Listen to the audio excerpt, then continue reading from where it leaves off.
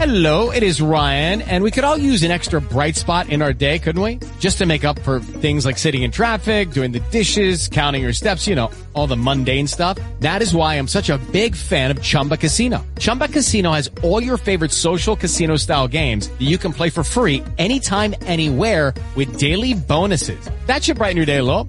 Actually, a lot. So sign up now at ChumbaCasino.com. That's ChumbaCasino.com. No purchase necessary. VGW Group. Void where prohibited by law. See terms and conditions. 18+.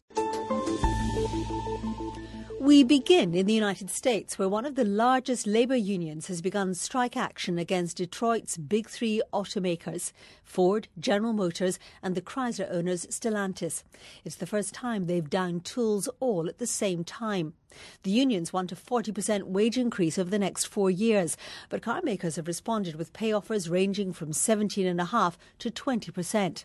There are warnings the strikes by the United Auto Workers, or UAW, could have a major effect on the US economy, with costs running into billions of dollars. The union is targeting just 3 plants to start with, but its president has warned many more union members could walk out.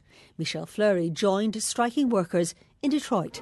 UAW President Shawn Fain arriving here at the picket line outside Ford's plant to a rock star's welcome as workers greeted his car with chants and shouts and honking horns. Mr. President! Yeah! All right, Shawn! We've had very constructive conversations. We made counter offers again tonight.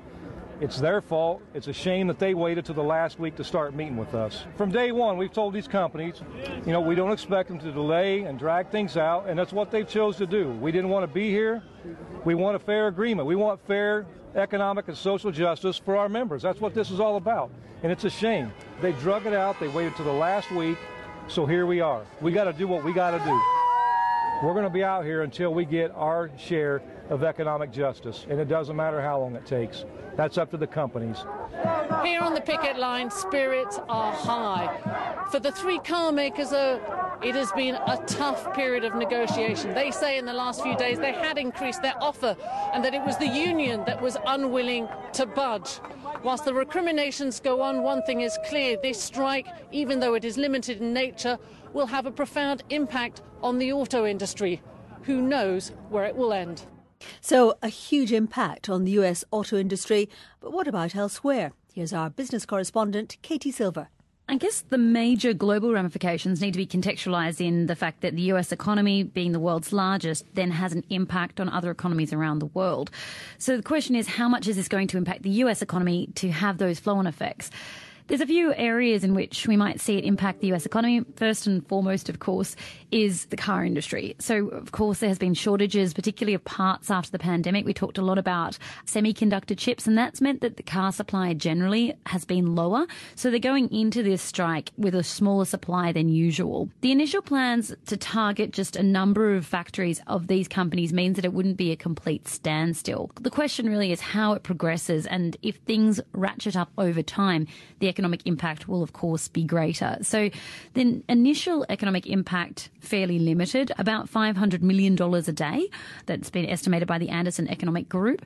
That overall, across 10 days, amounts to about 0.02% of the annual output of the American economy.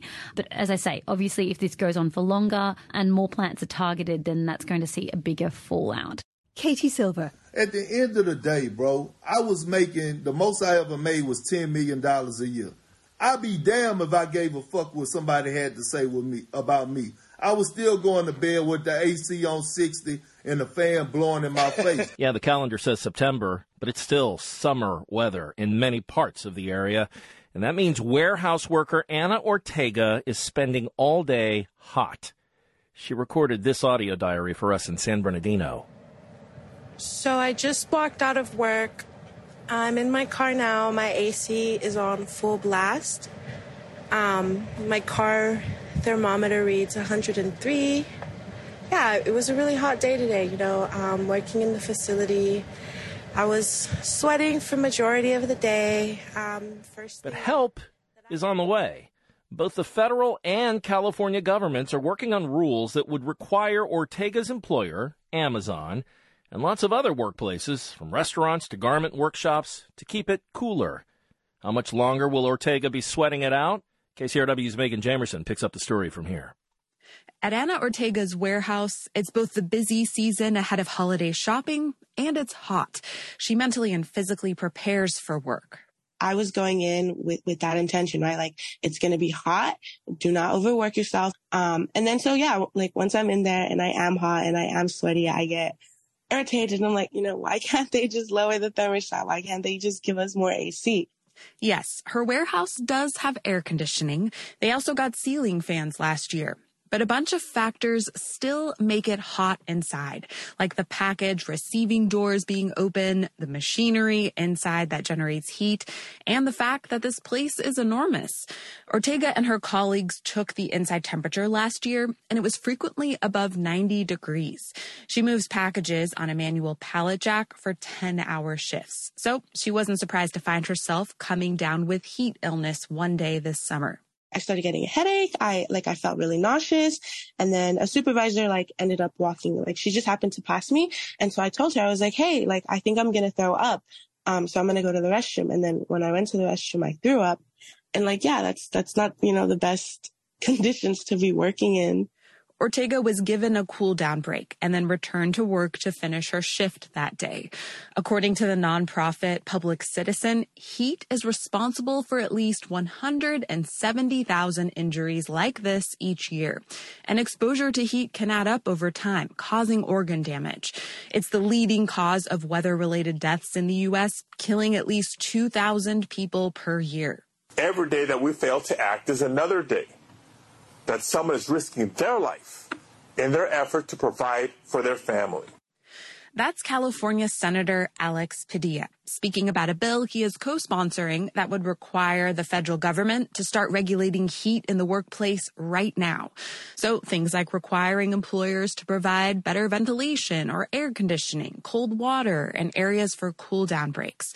Those kinds of rules get complicated fast. We only have to look to California to see how tricky it could be for the federal government to do this. I wish them well in that process. It's certainly not easy to come up with such a rule.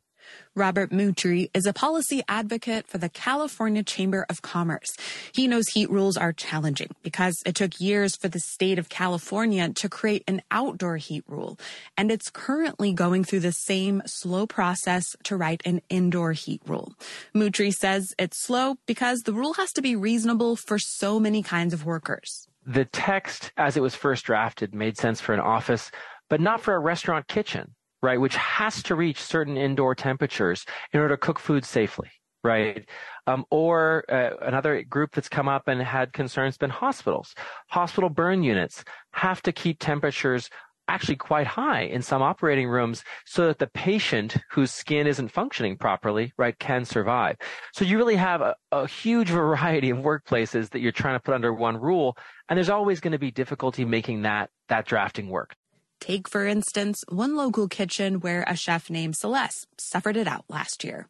Last year, I was working in a kitchen where our chefs had this crazy idea that we needed to build the fire so big and so hot and keep it so hot. Like, inside the kitchen was over 100 degrees.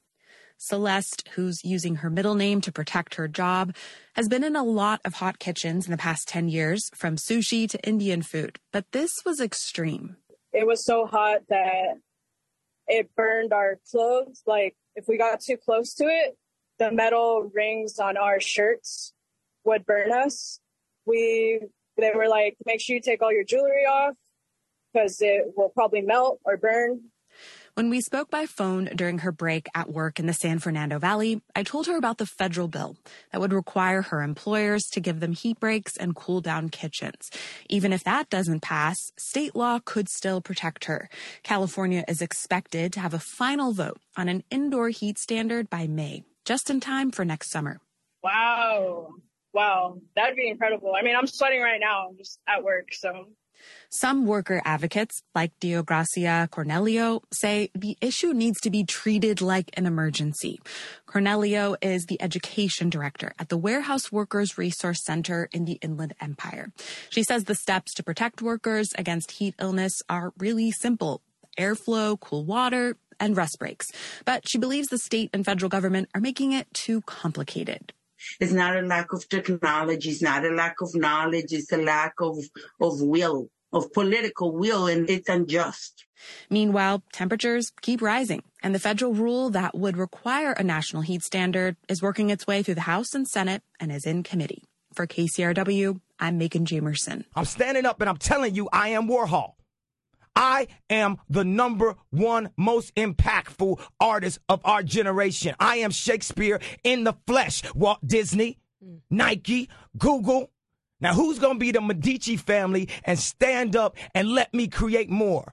Or do you want to marginalize me till I'm out of my moment? Or why don't you empower yourself and don't need them and do it yourself? How, Sway? Take a few steps back to go. You ain't got the answers, man. You ain't got the answers. You ain't got the answers. You ain't got the answers, Sway. Like other industries, the fashion world is being disrupted by artificial intelligence. Generative AI platforms like Midjourney or DALL-E can render uncanny lifelike models with a mere text prompt, allowing brands and retailers to create images of models wearing their clothes far cheaper and faster than setting up a photo shoot. They could also expand the kind of people we see in these ads, offering more diversity in body size and backgrounds. But like anything AI, there are concerns. Here to discuss that is Catherine Zarella, the fashion director for WSJ Off Duty. Catherine, can you start by telling us about Levi, which was one of the big brands that said it was going to use this tech? So Levi announced back in March that it was going to start experimenting with AI-generated models. And the rationale was that on their website, you can see their garments on one, maybe two models, and they wanted to personalize the experience for users so that they would be able to see clothes on models of different shapes, sizes, and races. When they announced this, they announced that they were partnering with a company in Amsterdam called La La Land AI. And there were some people that were very excited, but there was also a lot of backlash. A lot of people on social media and platforms like Reddit were saying, why wouldn't you just hire a model from a more diverse background or a marginalized community instead of generating one through AI?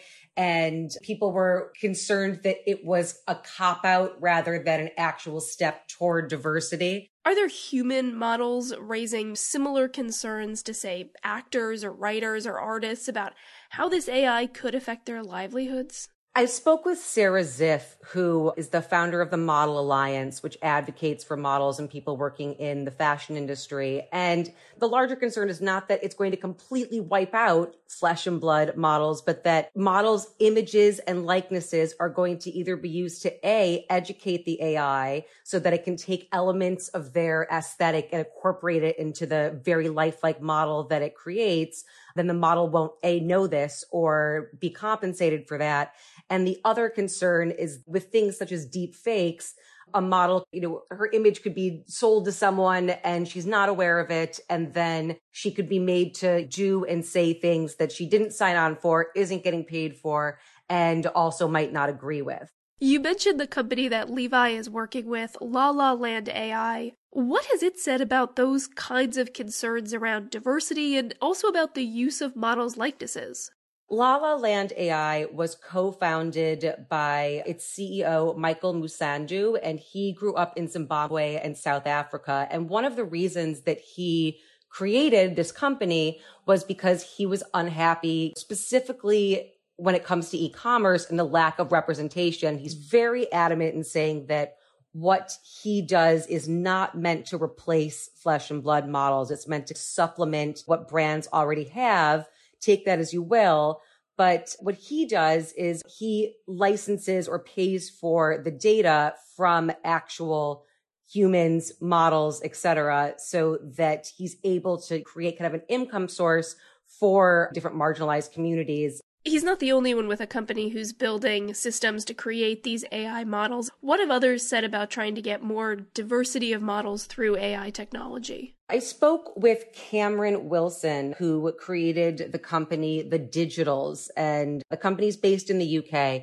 And what Cameron does is combine traditional photography with 3D generated models. So there are components of AI, but not necessarily generative AI in the creation of these models. You may have seen Shudu on Instagram. It's billed as the first ever virtual supermodel, and Naomi Campbell re-Instagrammed it, and it was, a big sensation. Often with Shudu for various campaigns, a different model will be hired to actually wear the clothing, and it will be a model of color. And then using various tools, an image will be 3D generated that combines the model that was photographed and Shudu. So you get this kind of almost CGI-like image, like something you might see in a video game, even though I was fooled multiple times. It is hyper realistic. Another project that Cameron did with the digitals was create what, again, is billed as the first influencer with Down syndrome. And through machine learning, they worked with 100 different women with Down syndrome to avoid any kind of biases. It took all of that information and then combined it to create the image of this influencer known as Cami, who is now on Instagram. We were talking about Levi as one of the major brands who said they were going to use AI models. Are there other big companies that have gone down this road?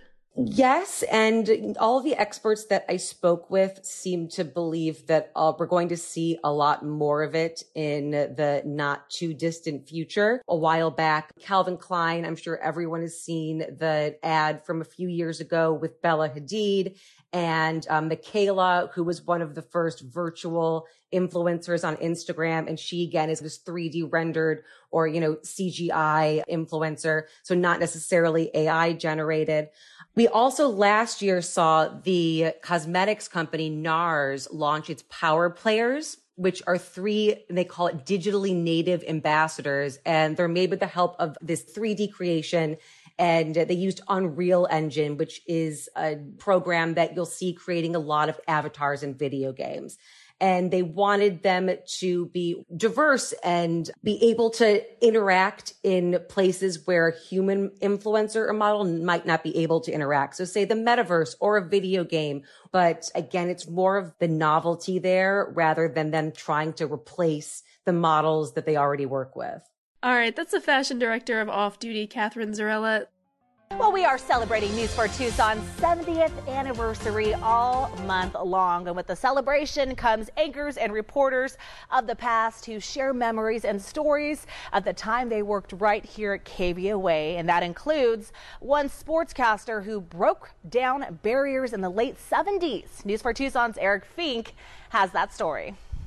With a unique style all his own, this KVOA Hall of Famer made history. But while his time in Tucson was historic, it wasn't always welcome. 56,447, and then I'll be back tomorrow to watch Tommy John against Ed Figueroa. It was 1978. The Yankees won their 22nd World Series. Terry Bradshaw led the Steelers to a Super Bowl title. And in the summer of that year, Phoenix native Ron Brooks came south to begin a tenure in Tucson television. I was told as soon as I got there, do not be bragging on Arizona State and the Sun Devils. This is Wildcat country. When he started at KVOA, Ron became the first full-time black sports anchor in Arizona. And as he recalls, Wildcat country was mostly supportive and accepting. But Ron remembers the few times the calls were both hurtful and crossed a line. I had a couple of times people would call up and threaten my life just because I was black. I had one guy call up, he says, I'm going to kill you. They used the N-word. And I said, who is this? I thought it was a joke at first. And he says, no, I'm really going to kill you. Fearful, Ron called the police. They actually followed me home from work for about a month to make sure nobody was out stalking me or trying to kill me. And eventually he went away. And it wasn't just the cops who followed Ron home in this most stressful time. When the 10 o'clock newscast ended, a close colleague was literally right behind him. It will be well below freezing for highs a little farther south, although the western United States, for the most part, is going to be sunny. The weatherman who worked at Channel 4 at the time, who was Michael Goodrich, a very popular weatherman and a good friend of mine, he actually followed me home as well. And he was a pistol-packing weatherman, and he wanted to make sure nothing happened to me. Ron Brooks left KVOA in 1982, leaving an imprint on the station and the city. But Ron says he never considered himself a trailblazer.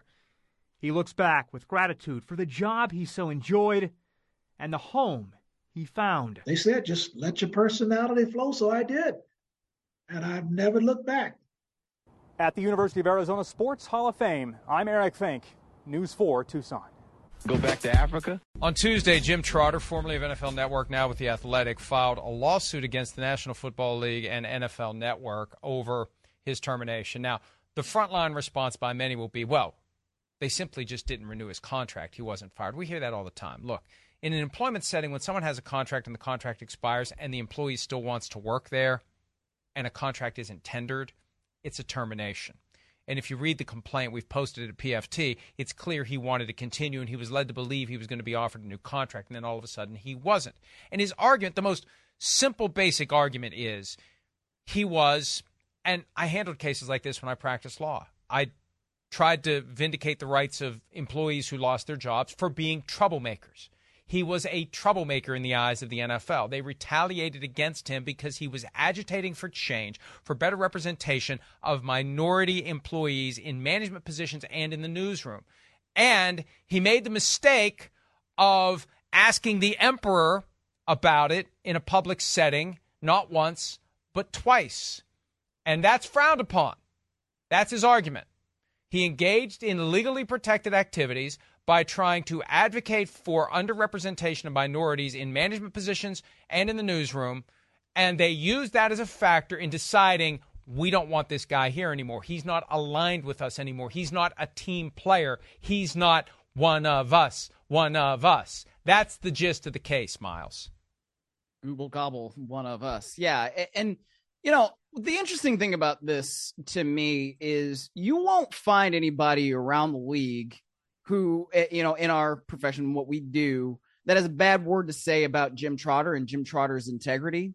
So when Jim Trotter makes accusations and puts things in a lawsuit, to me, that inherently holds water, especially when you're hearing or reading, I suppose, in this case, exactly what the accusations are. And so I think that just based off of that, and kind of based off what we know about the history of some of these folks in the NFL, there are things in here that have real merit. And a couple of the specific allegations that have life, that have detail, that we can kind of envision it happening. There's one involving Jerry Jones prior to the Hall of Fame game in 2021. The complaint inadvertently says 2020. There was no Hall of Fame game that year, but the Cowboys-Steelers game got bumped to 2021.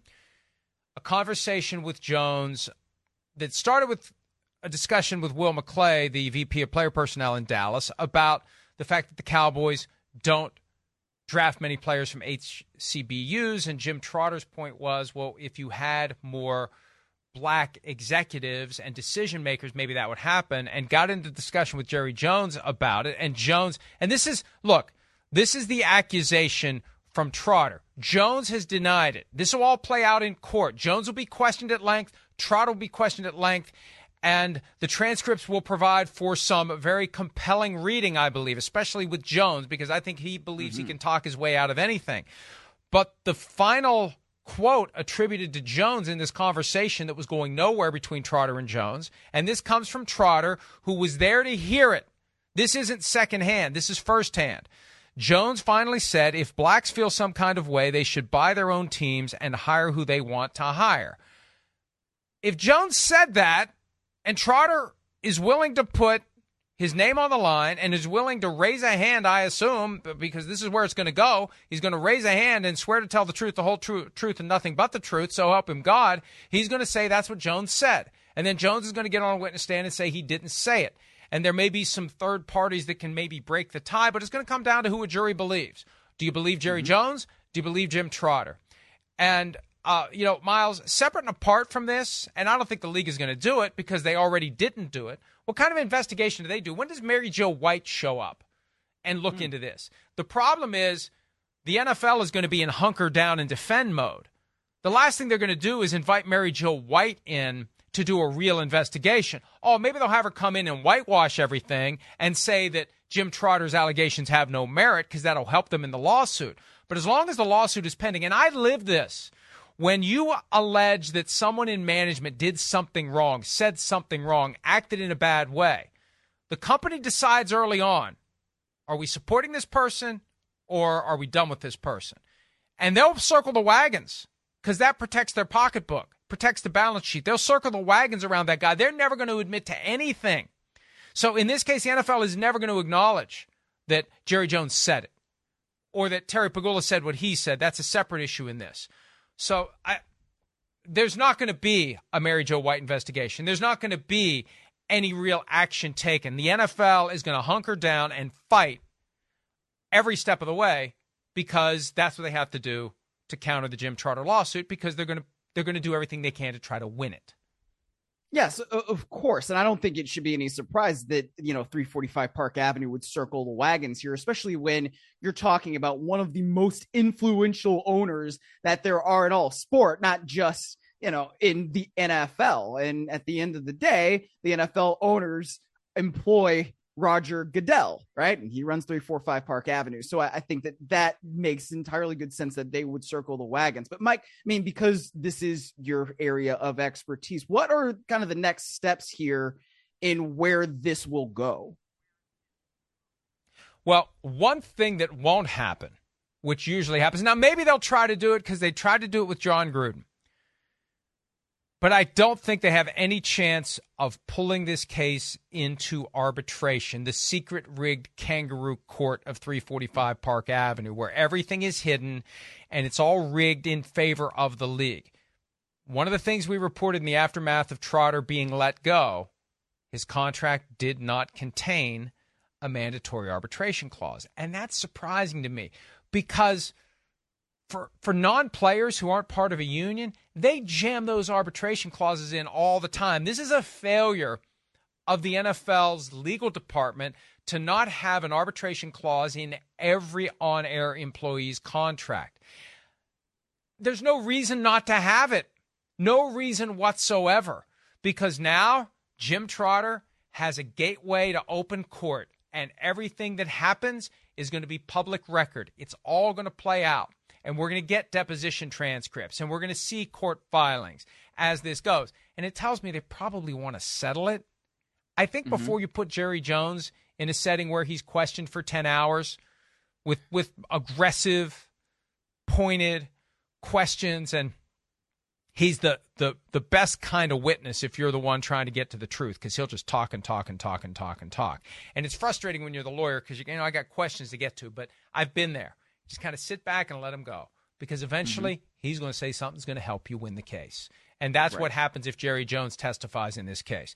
And then you got the Terry Pagula thing, which he'll testify at some point, and he allegedly made to someone else at NFL media a horribly racist remark that Jim Trotter wanted to have investigated and wanted action to be taken, and they swept it under the rug, allegedly. That's all going to be part of this. And see, as the case goes forward, because what will happen is the NFL will file an answer to the complaint.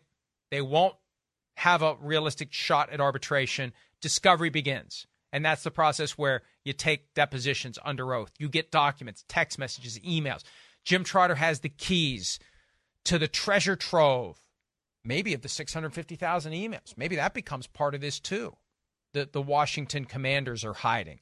He can be as aggressive as he wants to be, and the NFL can go to court and say he's trying to get too much, but at the end of the day, he'll get some stuff. He'll get some stuff if they don't settle the case. And so the case goes forward. The NFL will try at the appropriate time to get the case knocked out. They'll file what's called a motion for summary judgment. It'll fail, and it'll go to trial, again, barring a settlement. But it'll take 3, 4, 5 years before it's all said and done, I would assume. That's typically the amount of time a case like this would take. And we'll see how it goes. And, maybe the NFL will try to dismiss the case right out of the gates, come up with some argument that the case fails to state a claim on which relief can be granted because that's what defendants do just to buy time. And maybe Roger Goodell's MO here will be to just delay it until I'm no longer the commissioner in 2027. But this will play out in court. We've had so many of these cases over the years, recent years, where the NFL's play, especially with Brian Flores, John Gruden, take it to arbitration, keep it hidden, keep it secret, keep it from being a PR nightmare. This could be a PR nightmare for the NFL if it plays out in court and we see what the testimony is. And if at the end of the day there's a trial in court with Jim Trotter against the NFL. I don't think it'll come to that because rarely do these cases come to that, Miles. Yeah. But the NFL's smart play here would be to make him an offer he won't refuse and make this case go away. And the question becomes, how much will it take for Jim Trotter, who seems to be very principled in this? How much will he say no to? How much will it take before he says, yeah, I'll probably let this thing go because they've offered me more money than I ever thought I was going to make for the rest of my life. And I'm serious. It may take a number like that to get him to let go of this. He's got a tiger by the tail, and he may decide to pull as hard as he can no matter what the tiger offers him. Well, we've talked about this before when other cases have come up, right? The civil justice system at the end of the day is about the kind of relief that you can get monetarily for whatever you are bringing to the table. And so that's why settlements happen. And it's not just, it's all about the money. It's about this, or it's about principle, or it's this, that. I mean, that is the system of relief in the civil justice course of going to a case, right? I mean, so I don't want to make it seem like, oh man, well, if he settles, then what's the principle, or it's this or it's that. I mean, that is at the heart of the matter what things end up being. So that's why you get settlements. I mean, am I off base by that? No, that's what happens. Look, it becomes a business transaction for the company that gets sued. For the lawyer who's representing the NFL in this, you're going to fight. But at some point, you got to pivot back around and say, this could be a shit show if we go to trial. We're putting Jerry Jones on the witness stand, subjecting him to cross-examination in front of a jury. You got to worry about him getting possibly prosecuted for perjury, depending upon some of the stuff he may say. We put him on the witness stand. Terry Pagula, we're going to put him on the witness stand. See, these really rich and powerful people do not like to submit to any authority other than their own. And they don't like it's Nathan Jessup, Jack Nicholson in A Few Good Men, a movie that I still don't think you've seen, even though it was not a 1980s film. You have a very powerful person who does not want to submit and thinks that they can just puff their chest and everyone will stand down. And anyone who may have a fair point to make, a fair criticism to raise, will just cower in the wake of this personality that is so strong it overpowers everyone. We don't have any recent examples in other contexts that we could point to on that. That's the problem. And at some point, they got to go to Jim Trotter and say, what's it going to take? And maybe Trotter does say, I'm not settling. This is all going to get exposed, and the jury's going to decide what my fate will be. And I hope that's what happens. It's easy for me to say it because I'm not the one who'd be walking away from whatever they may offer him at some point to get him to just go away. But I've said all along, Miles, the only way the NFL's shameful history when it comes to race is going to change is if a jury comes back with a piece of paper with a number on it that is so big that it becomes a 5-alarm fire at 345 Park Avenue, and they realize we've been held accountable.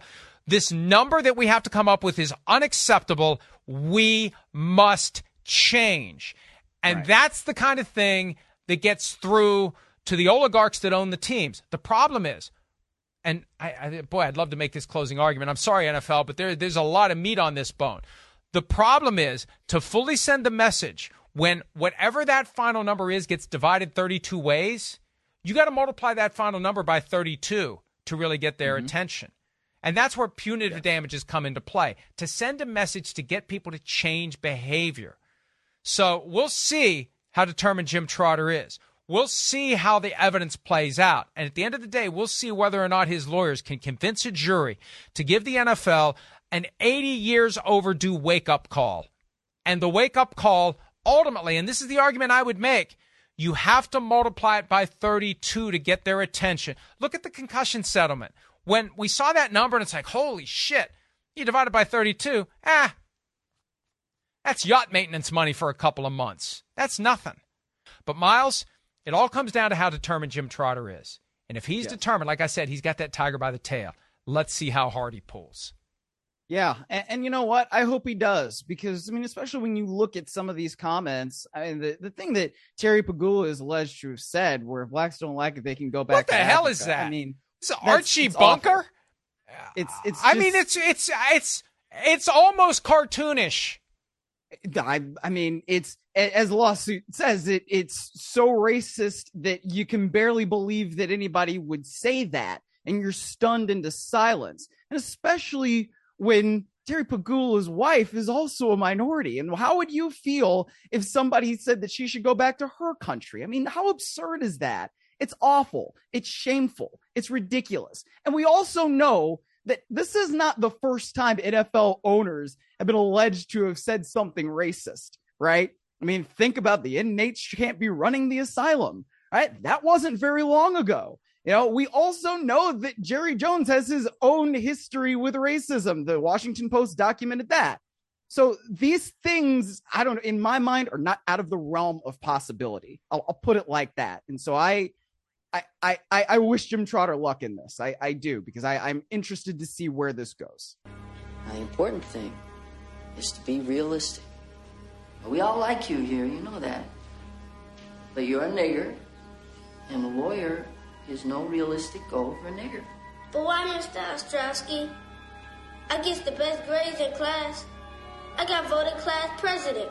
I want to be a lawyer. Now, I can think of every single one of my clients that were like a black male, also a black woman. Only a year into her law career, Chloe Clay understands what it means to be a black public defender in predominantly white Washington County. To walk into a visiting cell and have someone's face light up, and you haven't even said a word to them, but just because of your presence, like that's, I don't know. Like it makes me like almost want to cry, just because it's like, that's the power of having representation, right? Interactions like these make the work worth it.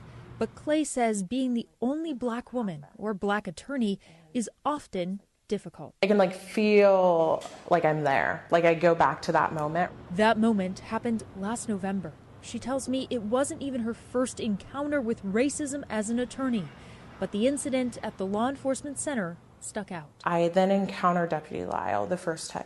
I explained to him, hey, I have a plea petition in the jail. I'm an attorney. I really need to get it. I have court at 9. I'm in a hurry. At first, she says the deputy told her he didn't have time to help her get the paperwork from the jail lobby. Then when she tried to enter the courtroom to find someone else to help, she says the same deputy stopped her. I got probably right to the metal detector, and Deputy Lyle then says something to the effect of like, where are you going? And I said, I'm going in the courtroom. According to the recently filed lawsuit, the deputy didn't let her in. Instead, he demanded to see ID. Clay says she didn't have that, but offered to give him her bar number. Meanwhile, Clay says she watched the deputy let other white attorneys into the courtroom without questioning them. She says the deputy began to walk her out of the building when the court-certified interpreter stopped to say hi. And Deputy Lyle goes, oh, so you know her?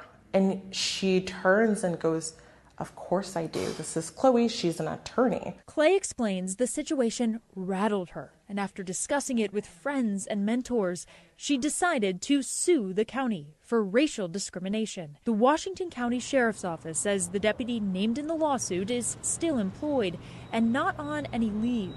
A county spokesperson said they have a policy of not commenting on legal matters. This lawsuit is so much bigger than me, right? And if I can give anything to anyone of just like, you know, the feeling that they belong somewhere, like that's really all I hope for. Now, Clay explains, although she is suing the county, she still wants to work here and eventually would love to work with law enforcement and other officials to address racial bias. And while it may be uncomfortable to come to work every day after filing this lawsuit, she said she isn't backing down. David? Thank you, Alma. Appreciate your reporting tonight. Context of white supremacy. Gus T. Renegade in for another broadcast, hopefully to share constructive information on the system of white supremacy. Today's date, Friday, September 15, 2023, so I have been told. Our weekly broadcast, Neutralizing Workplace Racism. Not for spectators. If you have figured out they don't do any sort of retaliation, as they call it, against you. If you speak up, there's some sort of safety issue. You know, we've been having these heat issues. We need AC. We need ice water. Ice yerba mate would be even better. No sugar, high fructose corn syrup. AC, ice, heat breaks, all of the above, or whatever else, you know. Or you have to, for what racism is being practiced here. You don't have non-white employees, or whatever the problem is. If you are speaking up to address justice or to point out problems, things that are happening that should not be happening, or things that are not happening that should be happening, like those heat breaks. You speak up, they don't come and mess over your schedule or fire you or leave nooses all in your work area. None of that. If you speak up, thank you for letting us know, Leroy. We will get right on that. Heat breaks for all. If you figured out how to do that, they don't have you out there sweltering, working in 100 plus degree heat or 90s or what have you. We talked about that heat impact on your brain computer before. And then on your organs, they talk about that too. But they don't do all that. Warehouse, driving, whatever it is, they respect your humanity and make sure, even in extreme weather events, you are safe. You have everything that you need. How did you do this? Let us know. The number 605-313-5164. The code 564943 #. Press star 61 if you would like to participate. That's an easy one right there. We've been consistent, hasn't changed in years, even before the Rona. You bump into a non-white person victim of white supremacy. They're talking about racism on the job. If they are looking maybe for tips, codified suggestions, how to respond to all of that, you can just give them the number every Friday. Pick your time zone, 8 p.m. Eastern, 7 p.m. Central, 6 p.m. Mountain, 5 p.m. Pacific. Guess I could do Hawaii. So Hawaii, it would be 2 p.m. Hawaii time. Aloha. But wherever you happen to be in the known universe, bam. Tune in. You can dial in to have the free HD app where you can give us a jingle and let us know what is happening, and we'll do our best to offer some codified suggestions how to solve problems without creating new problems. You can also email untiljustice@gmail.com, untiljustice@gmail.com. Not for spectators. Major problem. Mr. Fuller has that in the word guide. Greatest spectators. Criticizing other non-white people. That is spectating. That's like high level, highfalutin spectating at that. Get comfortable about all this. That does not count. No spectating, especially with regards to labor, because so many people have jobs. What is happening? How are they mistreating you? And or have you figured out some ways to neutralize the racist attacks? Always beneficial, something we need to be spending more time investigating, writing about, studying about, practicing our professional writing. Very important. Now, specifically to the reports that we heard, could have been lots more. There were so many things happening with regards to the workplace, and even in the background metaphor, they are talking about the boosters and COVID-19. Could the masks come back this autumn and all of that? that is something to think about as we move into the colder seasons and you have to retreat from being outside at the beach like myself right now. Yeah, that would be something to think about. Anyway, the first report, hey, I said out at the beach, it was close to 80 degrees here in Seattle today. I don't know if that's a record. I'd have to check to see if that's a record high for today, but man, the average temperature in Seattle during the summertime official, like July and August, is generally not 80 degrees, and it's nigh autumn, and it was almost 80 degrees in Seattle today. So, man, for the folks having all the unusually warm weather in different locations, and the heat continues to be a problem, I say that is black self-respect. The report that we heard, KCRW in Southern California, and they talked to a young lady working in the warehouse. Now, that was audio, so I don't know if that's a non-white person or a white person, but we've talked consistently in these type of warehouse situations. Amazon and some of the other folks who are big-time employers, or they're shipping lots of goods and mailing things out and such, where you have lots of non-white people who get those jobs, who are looking for employment and what have you, and it can be even when it's average weather, 70 degrees, no rain, no hurricane, no flood warning, anything else, just a typical regular old 70-degree day. Even then, we had so many reports about how grueling this work is, and it's so hard on your body. You have to climb and do all this, and you're moving so fast, and people falling sometimes, and you got to move all this heavy equipment and hurting your back, and then you have to, it's so rigorous and demanding, you don't even have time to go to the bathroom, and people having to have empty water bottles and such so that they can take urine breaks. They can't run up and urinate from the roof. Anyway, we talked about all of this under normal circumstances, much less now it's triple-digit heat. Either you don't have AC and all the rest, or you do have it, but the equipment and such inside, people that are cooking and what have you, the equipment and such inside is so hot that, oh man, I'm working and I feel so bad I'm about to vomit. And the most, well, I'll give you a 5-minute break. It's 4 minutes and 50 seconds now. You got any ice cubes? We don't have it. It's 4 minutes and 30 seconds now. Let me see if I can find an ice cube. I mean, man, that is grueling. And they say damage to your organs. We already talked about you can't even think at an optimal level when your brain and your body is in that sort of high temperature environment for a long time. It is not healthy, period. Not safe. Period. That's why I said, like, some of the times speaking up, it's just black self-respect. Might even be a matter of self-preservation.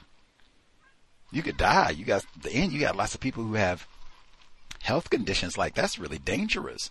Be doing all that strenuous activity in that sort of high temperature environment. We just had a mail carrier in Texas died in June. I don't even think it was summer official yet, and he died on a high temperature day like that. It's black self-respect and self-preservation for yourself and other folks. So take that super serious. And again, especially for people, if you are in places where it normally would not be, super hot. This is kind of an unusual thing where they've talked about climate change or however you want to label it. Speak up. You have lots of folks who have to work outside, warehouses, other environments where it could be really unsafely hot. Let's see. Also, and I didn't play the report, but they also in California, legislation about violence in the workplace. I would definitely encourage, we have listeners, workers in California, check that out, see what it says. That would be important if that does get passed and all. Man, that should be reflected in the workplace. Maybe they should even have some sort of seminar, training to make sure that everyone is aware of their rights and, what to do. And that, again, is about safety. So much violence in the workplace, and even that temperature thing is about heading off violence, because they got studies linking aggression to being in these sort of high temperature environments. See, people get frustrated a lot more easily. No kidding.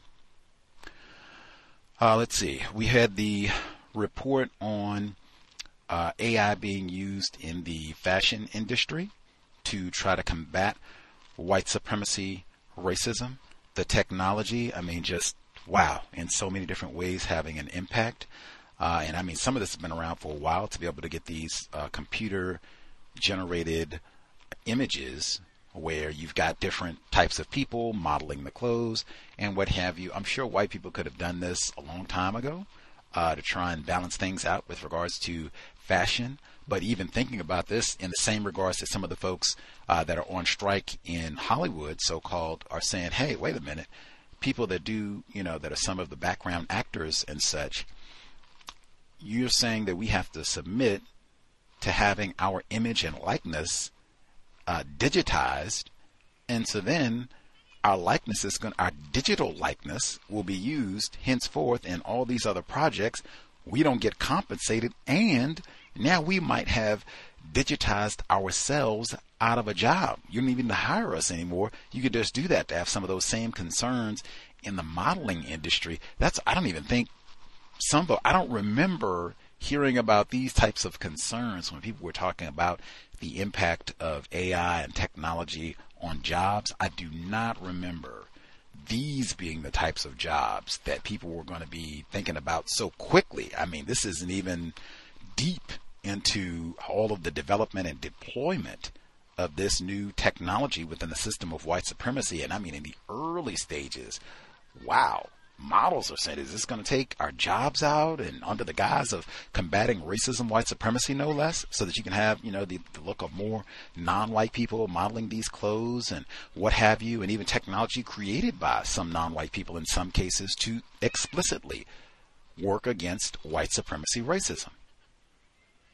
If anything, I would say shows how sometimes things that were intended maybe to fight against racism, even those can be corrupted and used to just further instill all of this, where maybe we use this technology, sell our products by these, as Fuller would say, gay, rich, white men, and then we still don't hire any black models, nor do we compensate them for their likeness being used. Kanye West still frustrated.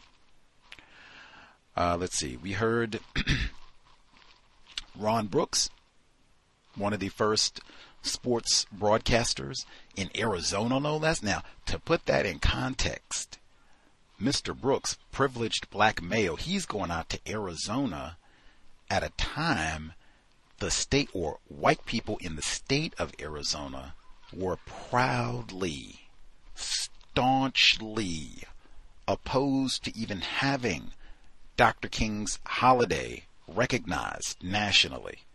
Like, poke their chest out about this and everything. I think even former Senator John McCain tried to trounce Obama back when, was in that number. National holiday for this coon? Are you serious? Ugh. So to be a black man, and amongst the first on television, we just heard about that this week, didn't we? Suspected racist Linda Alcoff said her white grandparents, white grandfather specifically, sit around, oh my God, look at that coon on television. Death threats and all the rest of it. You got to have the police follow you home. Your armed white coworkers follow you home just so that you can go on and call, the Arizona Cardinals and Arizona Wildcats, Arizona Sun Devils from a football conference that is now defunct. Like, man, I guess the ball games are serious, and you got to be out in the desert too. Like, I am no fan of Arizona, for many reasons. But shout to Mr. Brooks, Arizona Sports Hall of Fame, right on. They got, man, oh man, this is not in no way, shape, form entertainment. Someone asked me if I was going to talk about Deion Sanders. Absolutely not. Good luck, Coach Prime, tomorrow. But I mean, really, this is not about entertainment, athletics, particularly not brain damage American tackle football. Whew. That report, Jim Trotter, black male who is a reporter. He's not a player in the NFL. He is a black male reporter who workplace retaliation.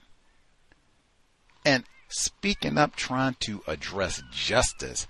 That's why we played that report. Nothing to do at all, really, with the football aspect of it. Nothing. And still don't want to hear about Coach Prime. But Mr. Trotter, black male, wow, I hope this goes to trial. I hope this goes to trial so that we can get the transcripts and all of the goodies.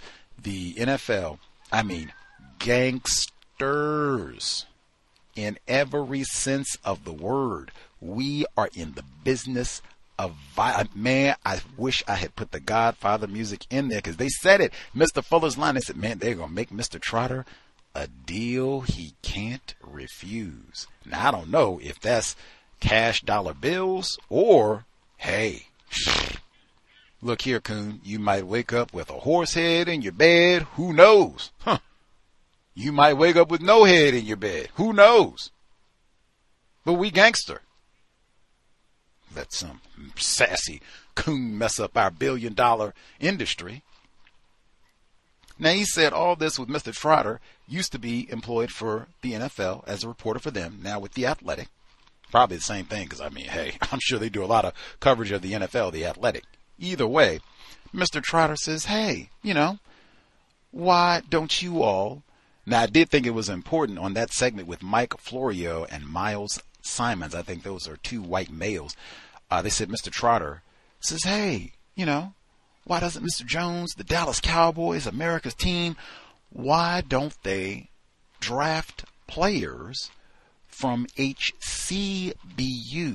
Now, we all make mistakes. I do. Everybody makes errors and such. But I just thought, wow, that's interesting. You know, like I say, strive for accuracy, and maybe they're just not familiar, like Mr. Jones, that it's HBCUs, I think is how it's normally said.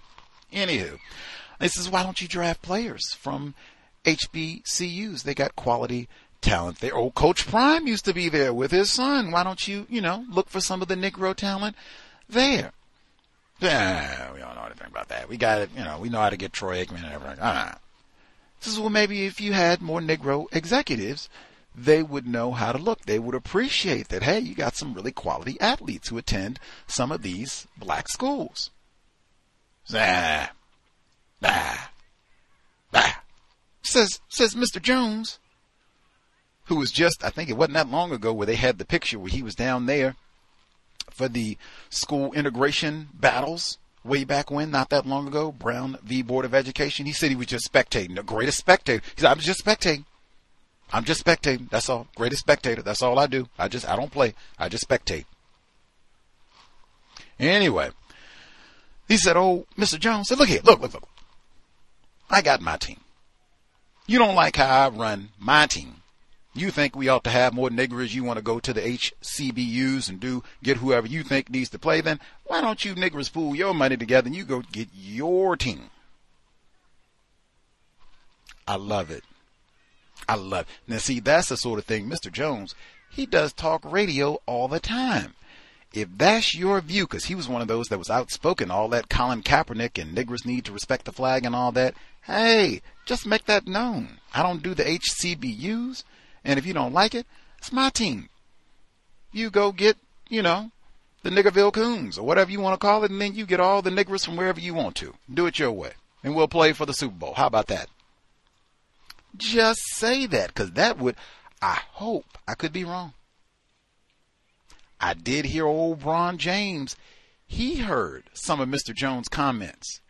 He started paying it like, dang, he doesn't really employ black people. He has never had a black male head coach. Dang, what's up, Mr. Jones? What's up with that, Mr. Jones? I'm not going to mess with the Cowboys anymore. Dang, I have the hope, the faith. We got a teaspoon of black self-respect that if enough of us start to hear that, like, man, I don't know about all this football. They got the brain damage and then all these racist white dudes and they got their plantation thing set up. Man, maybe we can find something better to do with our Sunday. We don't need a Negro League for brain damage. We do not need a Negro League for brain. We do not need a Negro League for brain damage. Justice. That's what we need. And a safe brain computer. We don't need tackle football, period. That said, that's my hope if they have a trial. Maybe they got video of all this. Everything is recorded now. Who knows? Maybe other people heard this and yep, He said it. Yep. Maybe he might even get a big yes. I did say what's incorrect. I got my team. Get yours. You do what you want. That's what America's about. Yeah. He might get up there and say that. Love it. Now, the other dude, because I had to get, I had to read. There was so much detail on this one. If you had told me, who is Terry Pagula? Who is that? I would have struggled. That would have been one same way I said before Columbine. Isaiah Shows. I don't know. Do you know? I don't know. You'd said, who is Terry Pagula? Terry Pagula. Who is Terry Pagula? I don't know who Terry Pagula is. Give me a hint. Oh my God, Gus, you ignorant coon. I said, what'd I do? So didn't you go to Buffalo this year? I said, yep, yes I did. Didn't you spend a whole year talking about Buffalo? Say, yep, Tops, yep, yes we did. Peyton Gendron, yep. You don't know Terry Pagula? No. Terry Pagula owns the Buffalo Bills and the Buffalo Sabres. White man. DeMar Hamlin running around again. Thank God he didn't die on the field. One of Mr. Pagula's slaves. Mr. Pagula said, hey, you all don't like how we run things? You don't like it here? Old DeMar, Lamar, the rest of y'all, you don't like it? Go back to Africa. Like, dang! Whoa! Whoa, Mr. Whoa. You sounding like Peyton Gendron, man. Wait a minute. I pray to God they have a trial. Please, I pray to God, because they had the audacity. They had the gall to wheel out some of the family members of the Tops victims in Buffalo Bills paraphernalia. Not too long after that massacre. Oh, yes, it was a tragedy. Oh, yes, we are family. We're in it together. Buffalo strong. Yes, bring the family to the stadium. Whoa. Wait a minute. Don't be coming out. And cow flipping bell. Mr. Pagula got a non-white wife?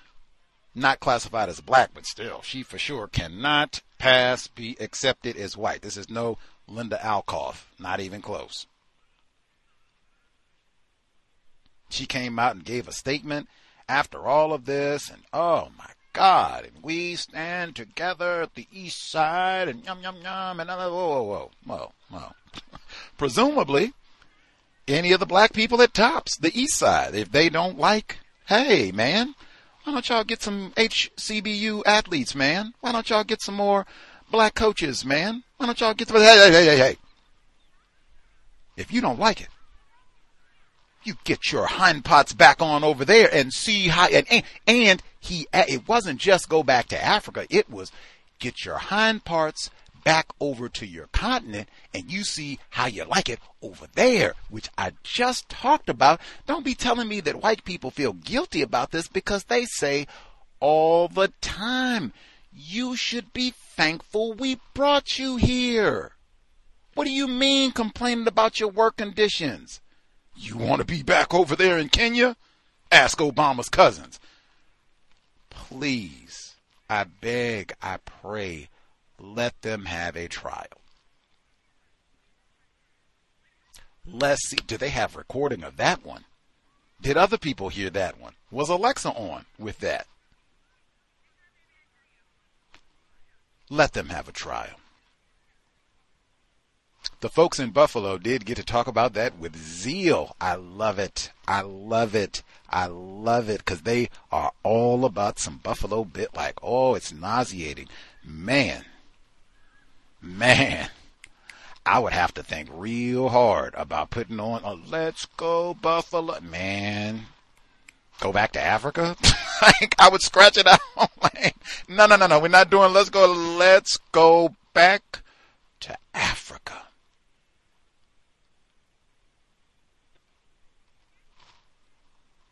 Love you, DeMar Hamlin, but ooh-wee. Buffalo, indeed. Indeed.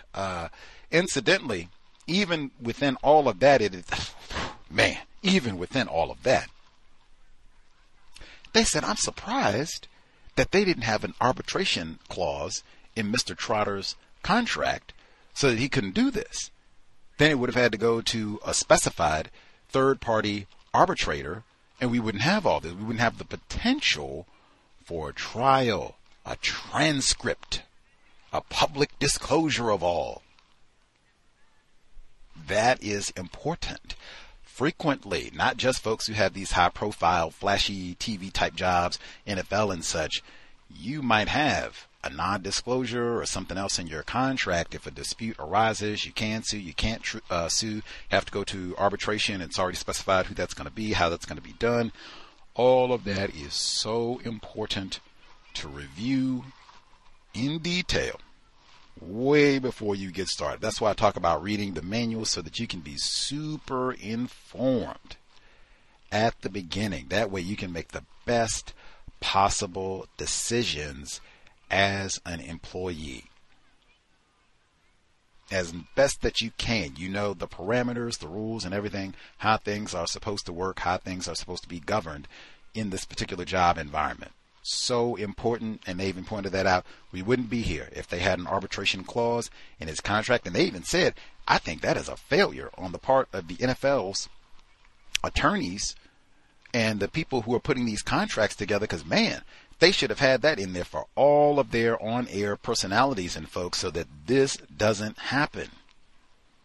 I suspect, I'm guessing, I could be wrong, billion-dollar business, white people are not ignorant. I suspect that they will make that correction moving forward, particularly because they've had two blow-ups in such close proximity. This is not that far removed from the whole John Gruden situation, where that was a white man who got fired because of a leak of some email comments that he made that also, they said, racist comments about black people and all the rest of it. He filed a lawsuit, and they were saying the same thing. If this goes to trial, they might have to dump all of the emails, because I said the same thing. How did they leak like a teaspoon from this report, enough to get just one white person fired, when there was presumably hundreds of pages of documentation about all kinds of incorrect, racist workplace activity amongst a wide swath of employees? Why not release it all? Which was something that they talked about in great detail in both of these instances. Like, oh my God, I hope they don't release it all. How many people could get in trouble? How many powerful white people could get in trouble? And or, ooh, that sounds like something a racist would say. That sounds like something a racist would write. How many racist jokes are in this batch of emails? The John Gruden situation is still unfolding, so we'll have to see. And for sure, the Trotter situation still unfolding. We will have to see. Same thing that they said. Now, if the offer he can't refuse is X amount of dollars, who knows? I mean, these folks have billions. They could come and say, we'll give you $750 million. Who am I to say no? Hey, you can start a whole foundation. Hey, you could maybe start a whole Negro League if you wanted to. You get $750 million. We don't need that. They could say, here's $1 billion.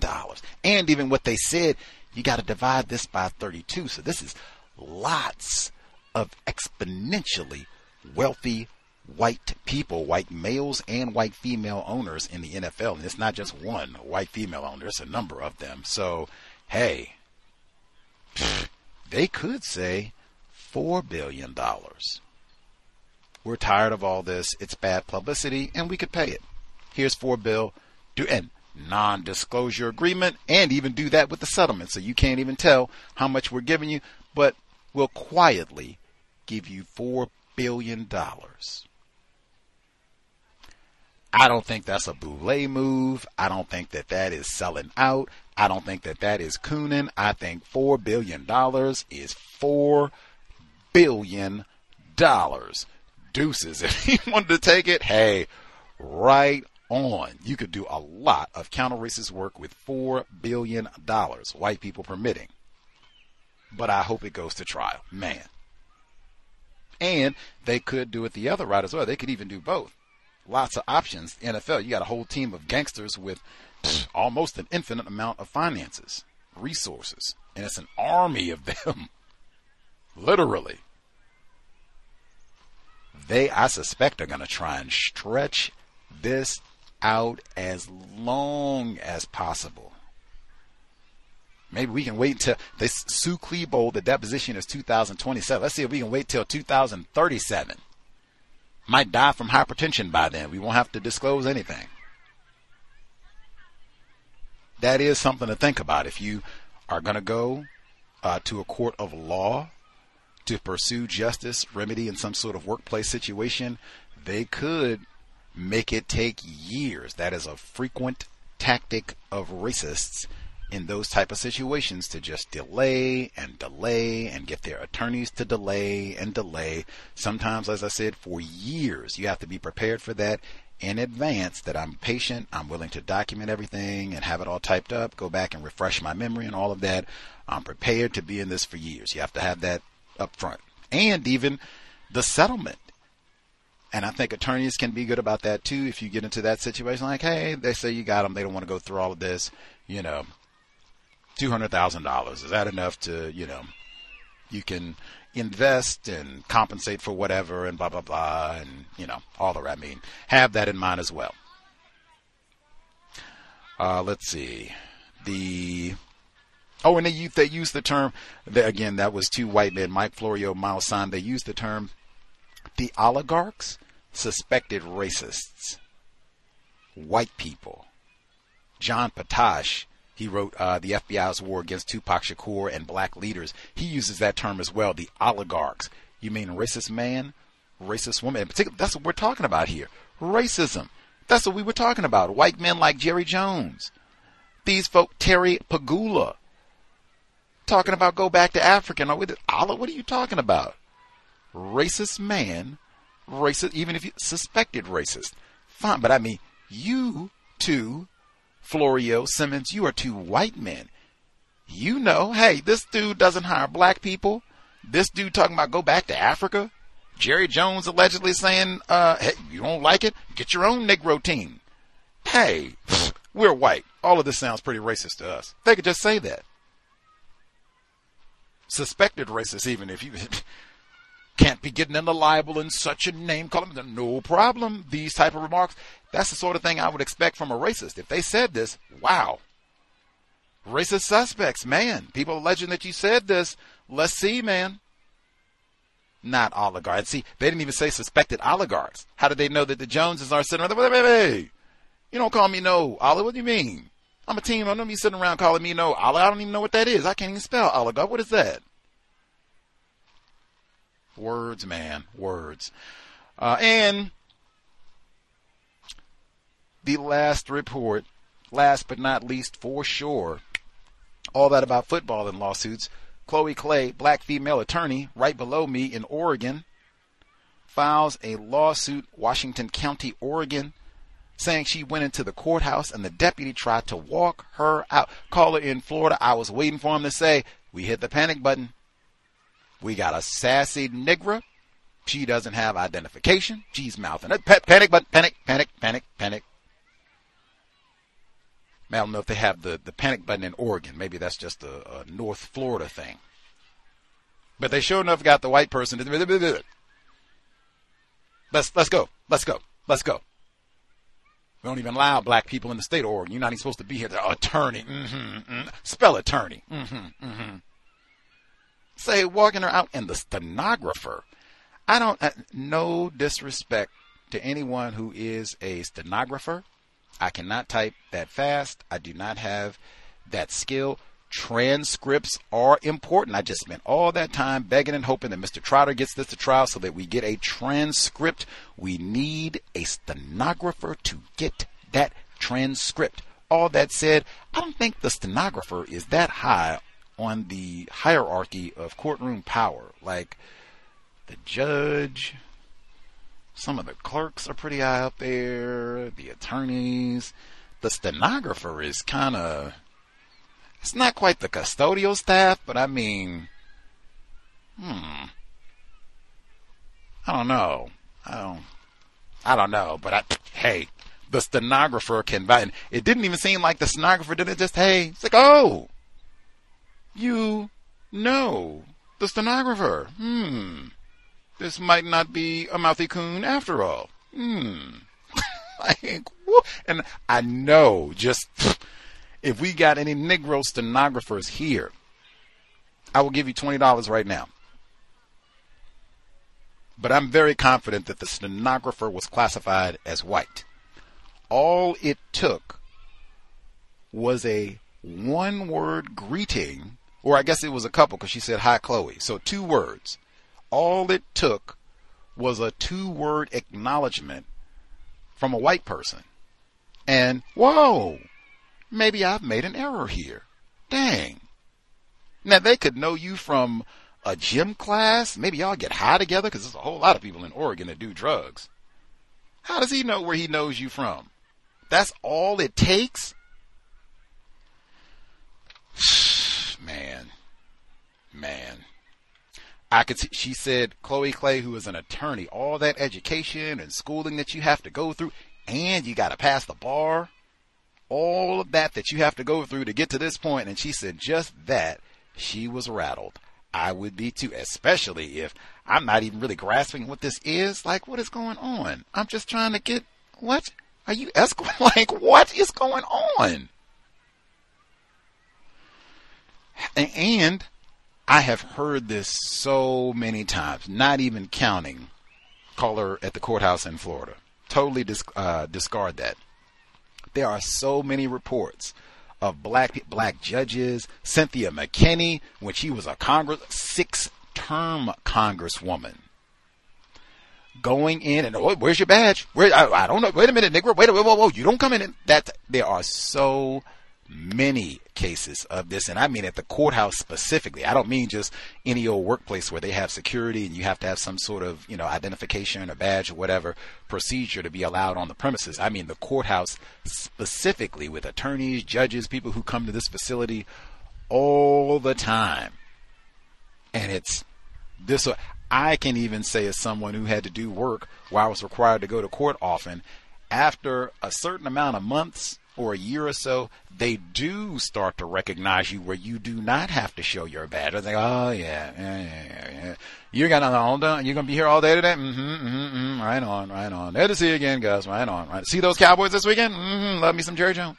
That it does get like that because they see you all the time. But apparently, if you are classified as black, my recommendation would be always have your badge and credentials there. I wouldn't care if you worked there for 20 years. I am a Negro in the system of racism, white supremacy. Now, unless they got the exact same security staff there every day, and they've been there every day for 10 years, unless it's that sort of thing, oh, nah. I'm going to have my badge, everything. I'm not going to make any sort of assumption that you remember me, you know me. I don't care if we stopped, talked. Oh, your children, they go to the same school as mine. That's amazing. I'm going to have all my credentials ready just because I expect racism, white supremacy. Mr. Fuller said that do not ever expect courteous treatment, apparently even at the courthouse.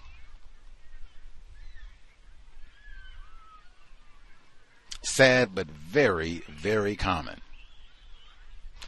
Could have been many more reports. So much happened this week with regards to racism just being reported in the workplace. Why I say so frequently, pay attention to what is happening in the news with regards to labor, especially in your field. Number again, 605-313-5164. The code 564943 pound. Press star 61 if you would like to participate. Folks who dialed in with a hand up, you have commentary to share suggestions or your own situation, lines should be open. Proceed. Let's see. Bay Area mom should be with us. Nab other hands as I see folks. Can I be heard? Yes, ma'am. Thank you for taking my call. Greetings to you all. I think I missed the clip. One of the parents called, so I missed the clip. But I'd like to share my workplace racism. So like I said, I'm in middle school now. It's a lot, as I've been stating. I'm taking it upon myself to be more assertive when it comes to me helping the child that needs the help from me, the one that they said I work with one-on-one. I'm still, of course, when there's any opening,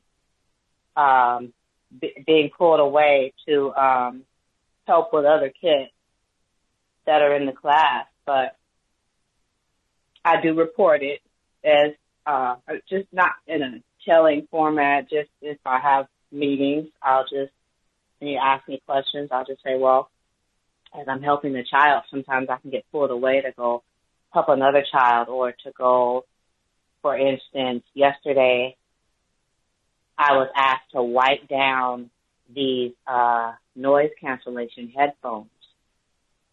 Because the pair, they didn't have any pairs in the class that day. I don't know if they do that when they know I'm in there. I don't know if they'll call the pairs somewhere else or keep the pairs with them because they're sharing, because they know I'm in the classroom. I don't know that yet. There's a kid that now can't go to the restroom without supervision, and I've noticed that in every class that I'm in with this kid that I don't know, I'm the one taking them to the bathroom. So I said that to the behavioralist, and she's white, so she tends to cut me off a lot, especially if I'm speaking about the male instructor that I talk about. That's real extra. Because he's the one that wanted me to wipe my board. Can you wipe my board? Thank you. Okay, and when you're finished helping the person that you're here for, can you get back there and go help Craig, Philip, and Annalisa? Or just whoever, just random names. But this is this is what I have to endure. I'm noticing that I'm totally being watched by the adults. Especially with this one little kid that I came up in his IEP in elementary school. The little boy asked me, he said, my dad, I met his dad, I guess it was last week, I think, or it could have been this week. Oh, it was this week. So his dad, recently I met the little guy's dad. I was walking this kid, the one that I'm there for, to the bus. And it was an Asian guy who just popped out and he said, are you so-and-so? I said, yeah. So I talked to him for a minute, and then I went on my way. The guy, the little boy was like, you met my dad? I was like, yeah, he's nice, he's cool. So the guy was just telling me that the boy, apparently the boy would get anxiety every day.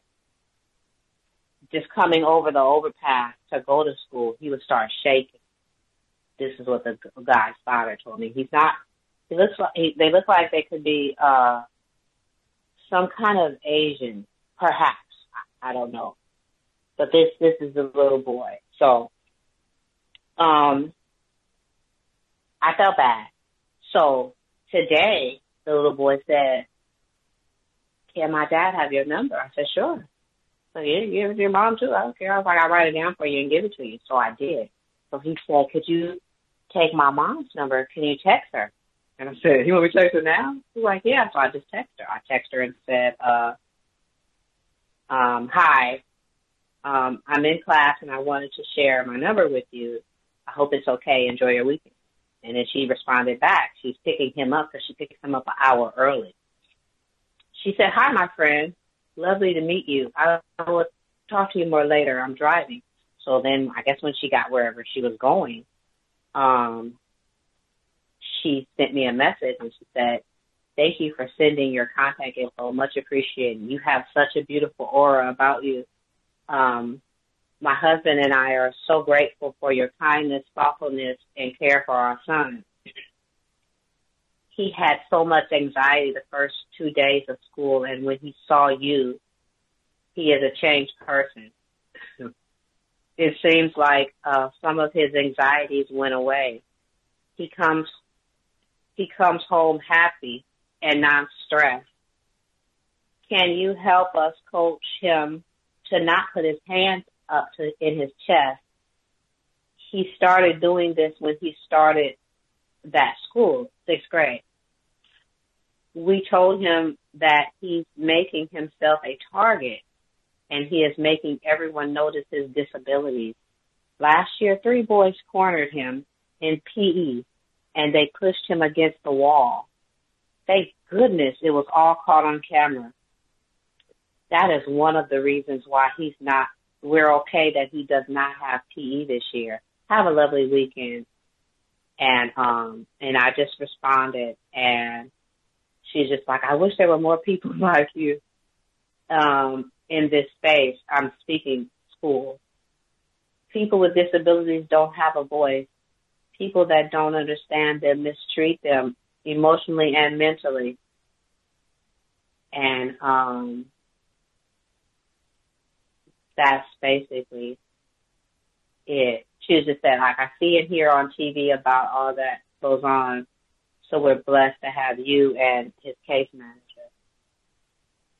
So I just thought it was good for me because I can work with him because I'm also a life coach, so I don't even have to a behavioral life coach at that. So I don't necessarily have to deal with the school. I could just deal with him through its parents if that were the case. And I also have classes with them. I just think it's a horrible culture how they have it in schools. And now what they're doing, because open house was yesterday, what they're going to do is implement for PE a watch that monitors your heart rate. So if they check your watch and see that your heart rate is low or normal, you can still go out there and run. Yeah, you get out there and keep playing. No, I just checked your watch. You're fine. So they're implementing these in the coming weeks for the children for PE, and then they're going to program it to you so no one else can use it. And I guess maybe you'll check it out like books or something, and maybe if you lose that watch, you don't get your diploma. Maybe, I don't know. But I just wanted to share that. I'm learning a lot. I'm trying to figure out how to deal with all this stuff. I guess I'm naturally emotional because I'm human and I do care. It's just harder for me because I know these children, and then to see how dramatic the change is, it kind of justifies that bell. So I remember when the bell would ring, the kids would drop to the ground in elementary school only. So now we're going to middle school, and there are bells, and you do comply to the bells, but you don't have to drop to the ground. But with all that security there's like 6, 7, 8 security guards there, or campus security, whatever they're calling them, and they're hiring more. It gives that detention feel, or a detention center feel. I'm sorry.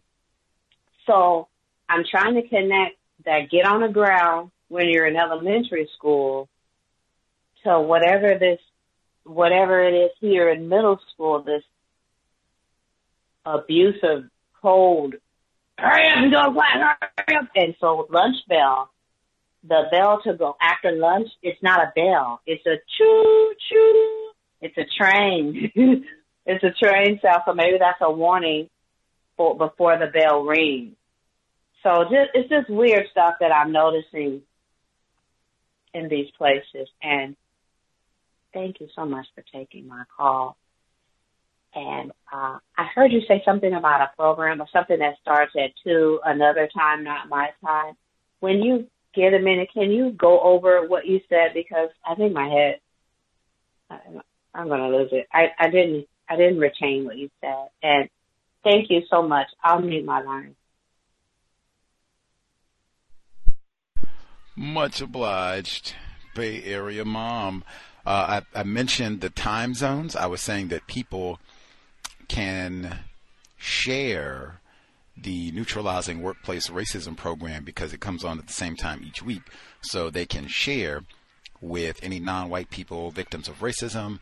They say, hey, I'm struggling, being mistreated on the job. They're practicing racism against me. In fact, you can always share the number 605-313-5164 and then give them the code 564-943 # and tell them dial in. We'll do our best, maybe see if we can give some suggestions and help them try to solve problems, understand what's happening to them in the workplace. And I was saying that you can just tell them what time. 8 p.m. Eastern, 7 p.m. Central, 6 p.m. Mountain, 5 p.m. Pacific. I think the 2 was, I said Hawaii time. It would be 2 p.m. Hawaii time for Neutralizing Workplace Racism. That way I can do it 2 times for folks to share. That is wacky. Or not wacky, that's not best word. That is chilling. They have biometrics to gauge your heart rate for gym. These are middle schoolers, like 12. And say, oh, no, we checked your heart rate. Nope, you're fine. You can get back. Like, I don't know. Like, I'm not, and then I am not feeling that. 200 questions. That would be another one. How do we feel about this? Like, why do you need... wow. So much with all of this technology, that would be worthy of some study. Can't just go with, oh, great, they're going to measure your heart rate for... Oh, great, all right. Have fun, Leroy. We're going to have to talk about that. Whoa, wait a minute, Keisha. Let me see that watch for a minute. Did they give you any paperwork with all this? Like, what?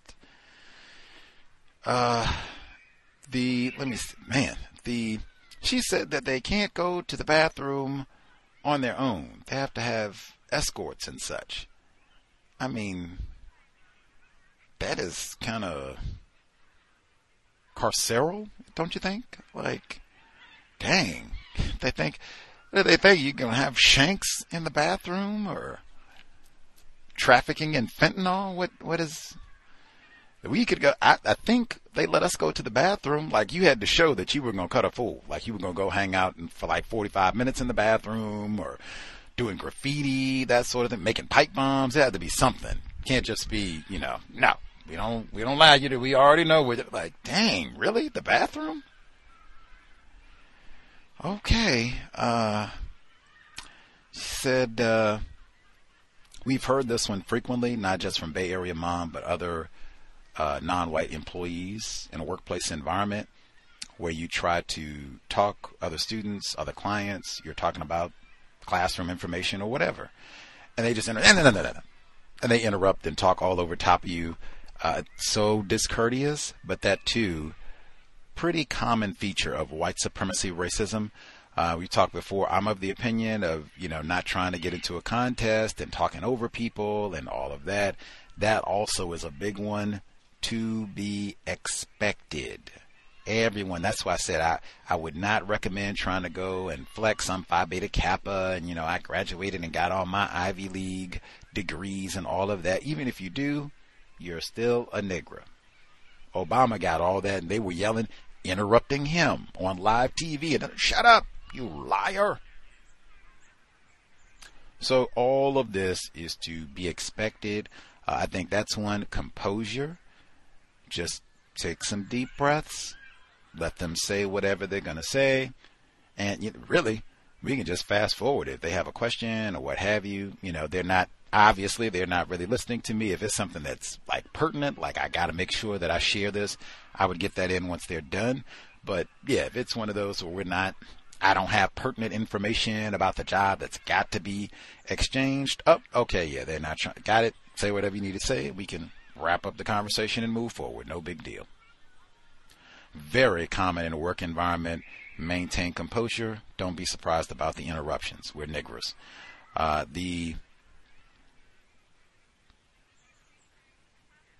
She said they are always watching her. That is too, but this is the land of Tupac when he left the East Coast.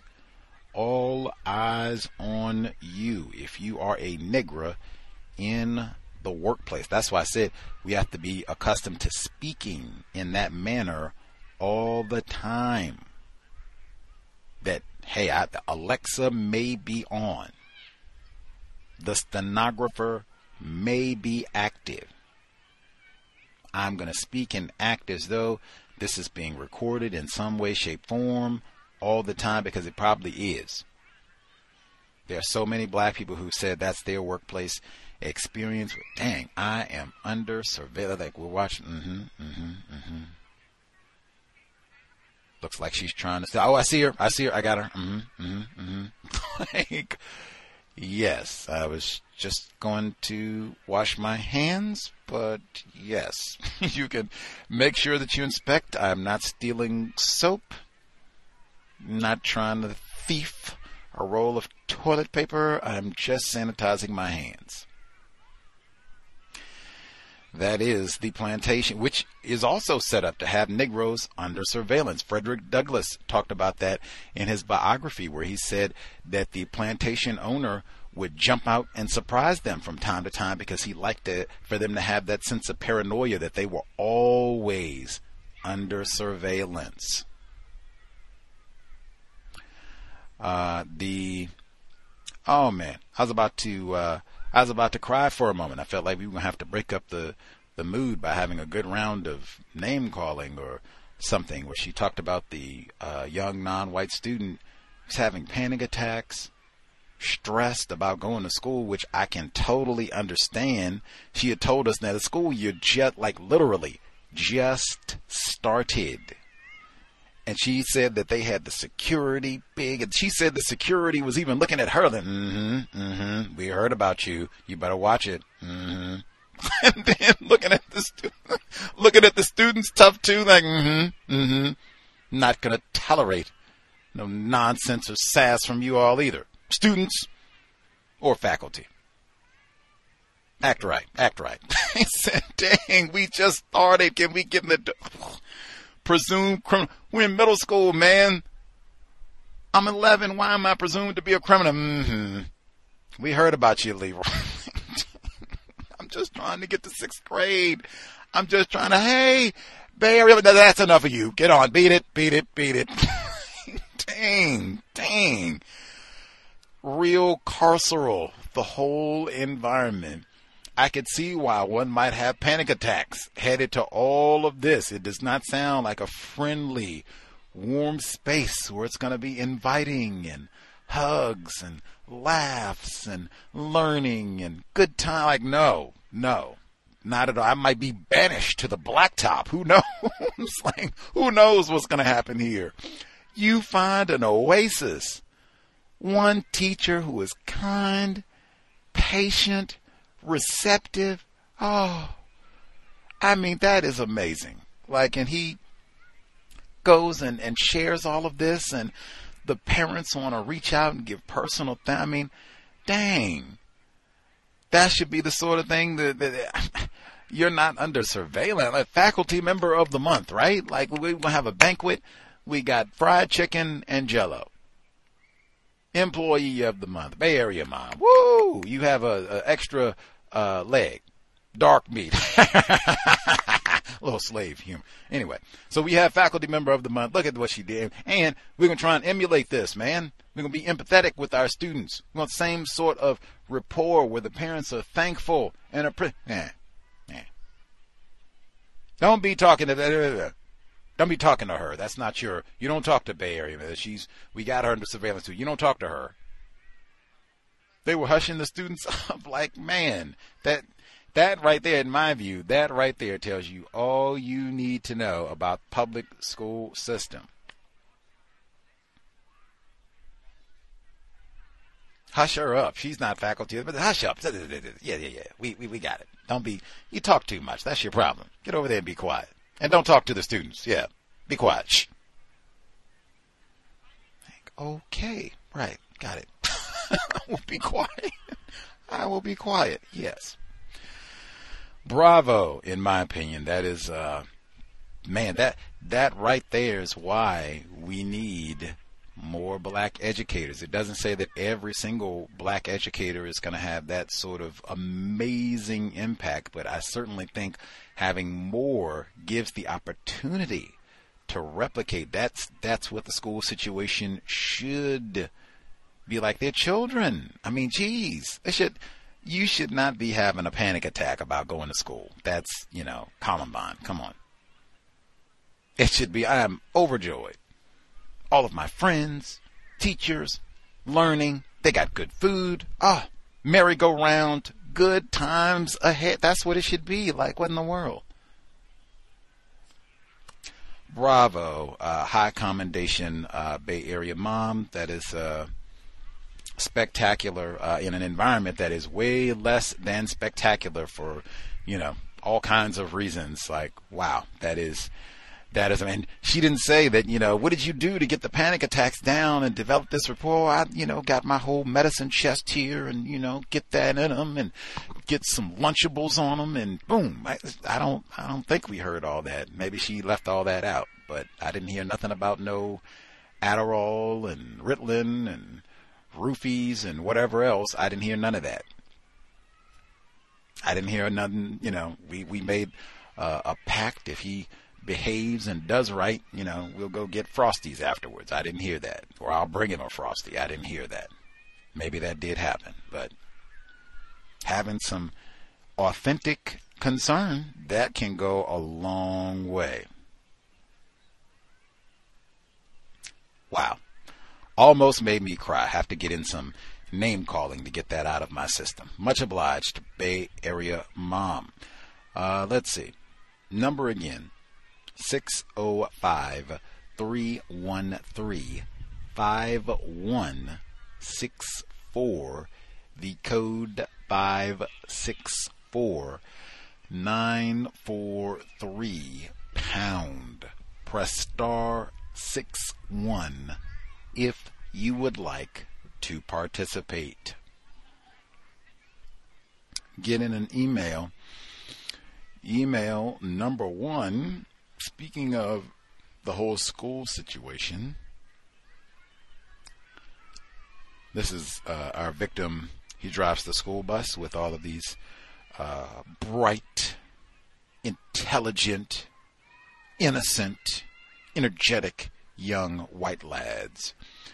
He writes, "Greetings, Gus. Last Tuesday after the Memorial Day holiday, I think it was Labor Day, but whatever, the little white student boarded my school bus at the stop I picked him up at. Upon entering the bus, he greeted me by saying, 'What up, nigga? Did you barbecue any chicken?' Racist jokes, I told you. Now, come on. I need to know how old these little tykes are. Like, are we talking, what do you think? We talking 14, 15? I'm going to pick something under 16 because I would think they would be driving by then, right? Dylan had a car. So what are we talking? 14, 15, 10, 9? How old do we think? That's kind of a double whammy. What up, nigger? How much chicken did I said the dark meat? I just said the KFC. We got our employee of the month. KFC and the Jell-O. And then the little fella gets on the bus. How much chicken did you barbecue yesterday? You know you did the chicken. You got a chicken wing in your pocket right now, don't you? Come on.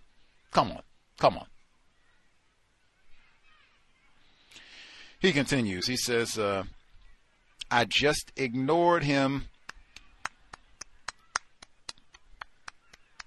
back-to-back applause for two totally different reasons. Applause to Bay Area mom. Extraordinary work working with a young victim of white supremacy panic attacks, man. That is amazing. Parents, appreciative. The separate or next set of applause, I just said that. You have to expect the white supremacy, racism in all forms, racist man, racist woman, racist child. Beginning of the day. Sun not even up good.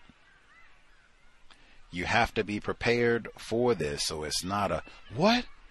You called me a what? Oh my God. Oh, it can't be, that where you dissolve. Or, what did you say, Whitey? I will pop your nose and you don't get... Nah, because they do have cameras even on the butt. All eyes are on you. Make sure you don't do anything to these sweet, innocent, pure white children. So,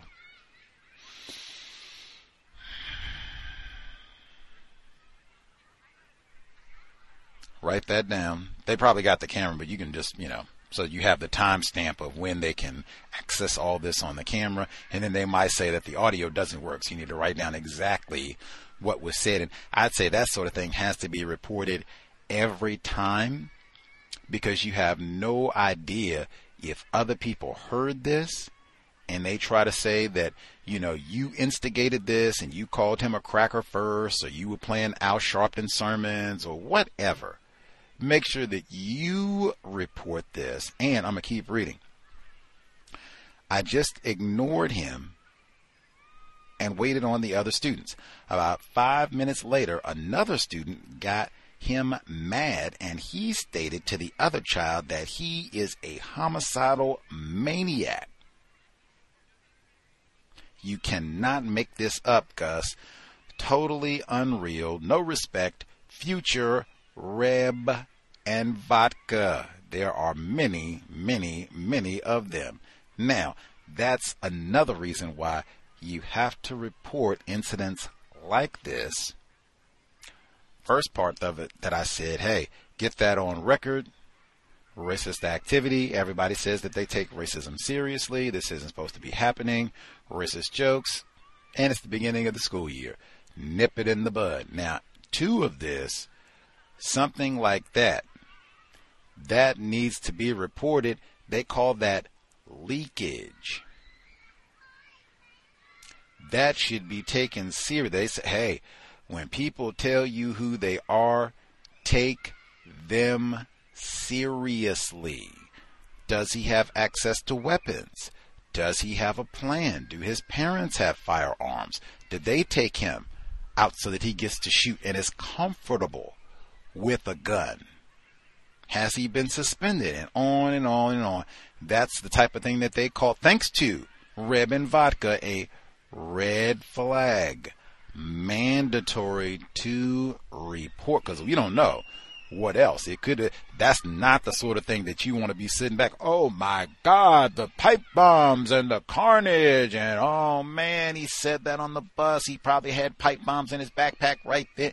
Mandatory. And even just for your protection with those racist comments, because it's September and he gets on the bus and he says that, it starts every day. What up, nigger? What up, coon? What up, spear chucker?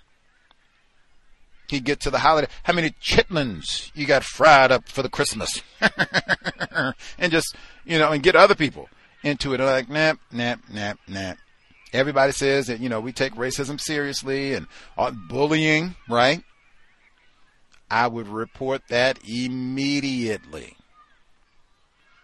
What should be done about this? Because that's the sort of thing that might even be a suspension. Should be, in my opinion, for the first part of it. And then major investigation. Red flag.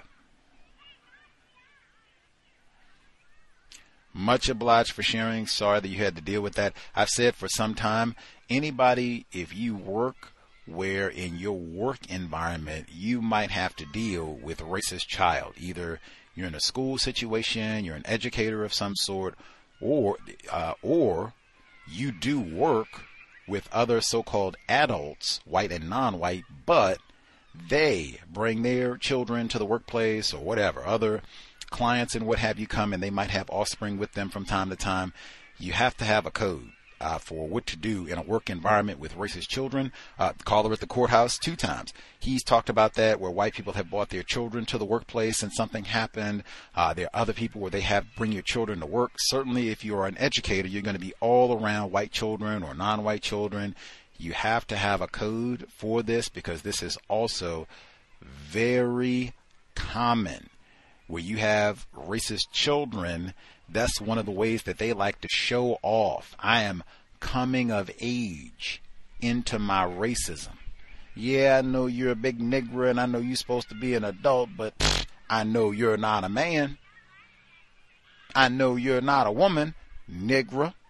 And they'll do something like that, where they'll call you by your first name when they're in a school environment, where they would normally say Mr., Mrs., whatever it is, ma'am. That's normally what they would do, but whatever, Keisha.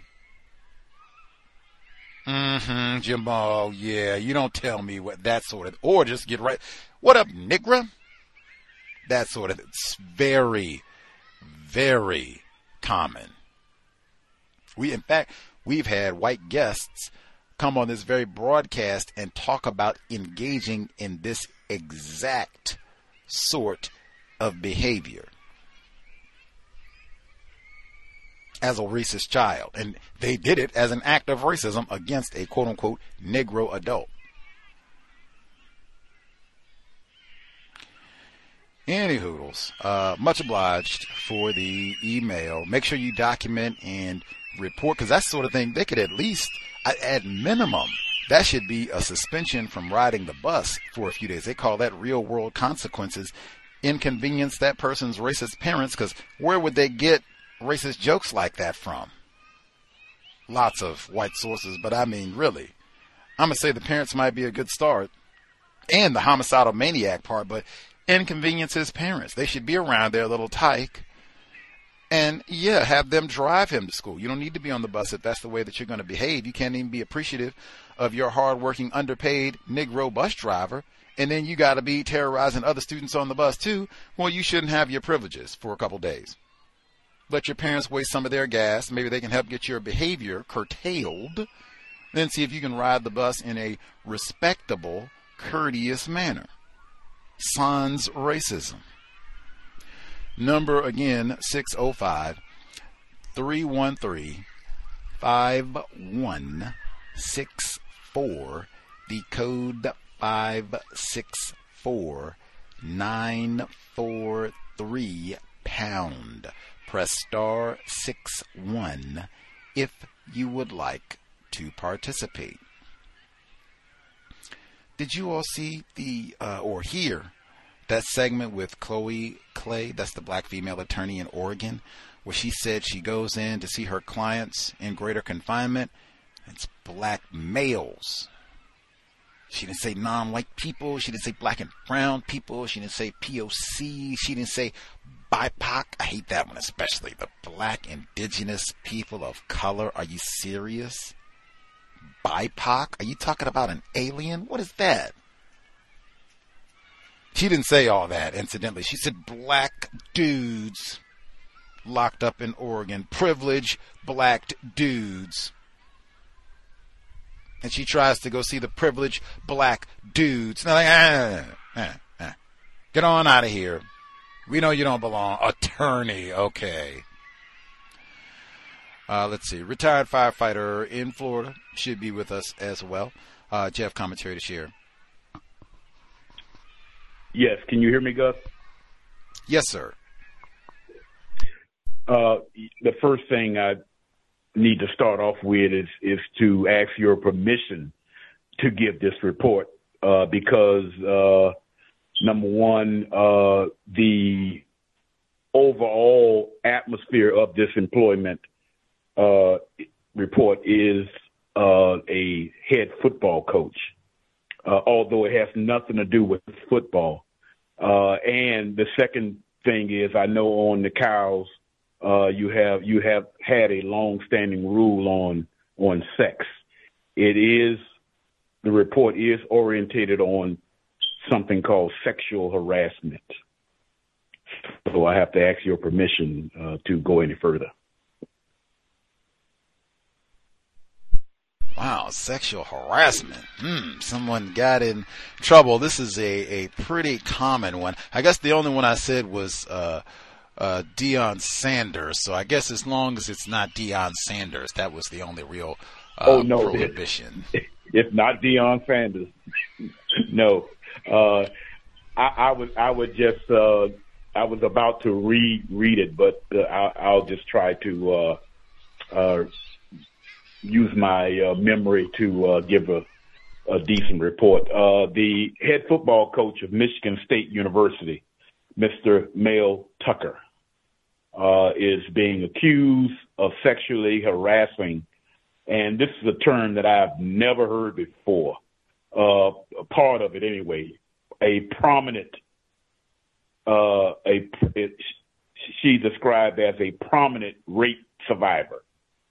White female appears to be that last program really has got me a little bit confused. But anyway, she appears to be a white female. Brenda Tracy is her name.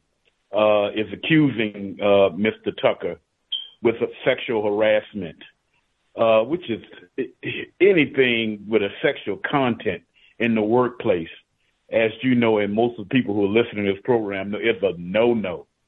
You don't go to your job even to look for a quote-unquote husband or a wife or a sexual partner, let alone talking about something that deep.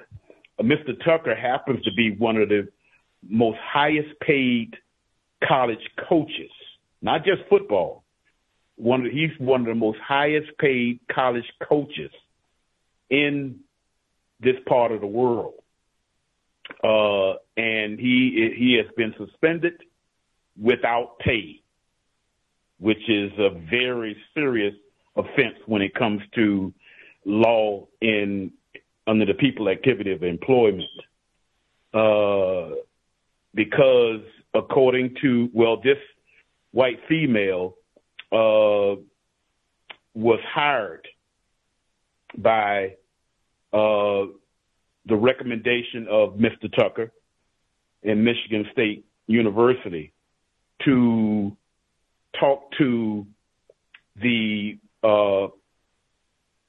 quote-unquote student athletes about sex, as far as rape is concerned, or that sort of thing. I've actually sat in at Florida A&M University and one of these similar programs was presented through the head coach to the players. But the person who was doing it was not a female. It was actually a young fellow that I coached that was one of the law enforcement officers at that university. So it's something that is quite known up on the college level as far as having these type of lectures with student athletes, primarily male student athletes. And apparently this white female worked in unison with Mr. Tucker, had been for a considerable amount of time. And ultimately, his problem occurred, according to the article, as on a phone call where she says she did not go in on it as far as agree to it, that he basically had some kind of sexual conversation with her while he was masturbating. Mr. Tucker states that it was consensual. He didn't deny about the masturbation, but he said it was consensual. But I seriously think it's not going to, whatever is decided, it's not going to be good, and it's not going to go in his favor at all with this white woman accused him of.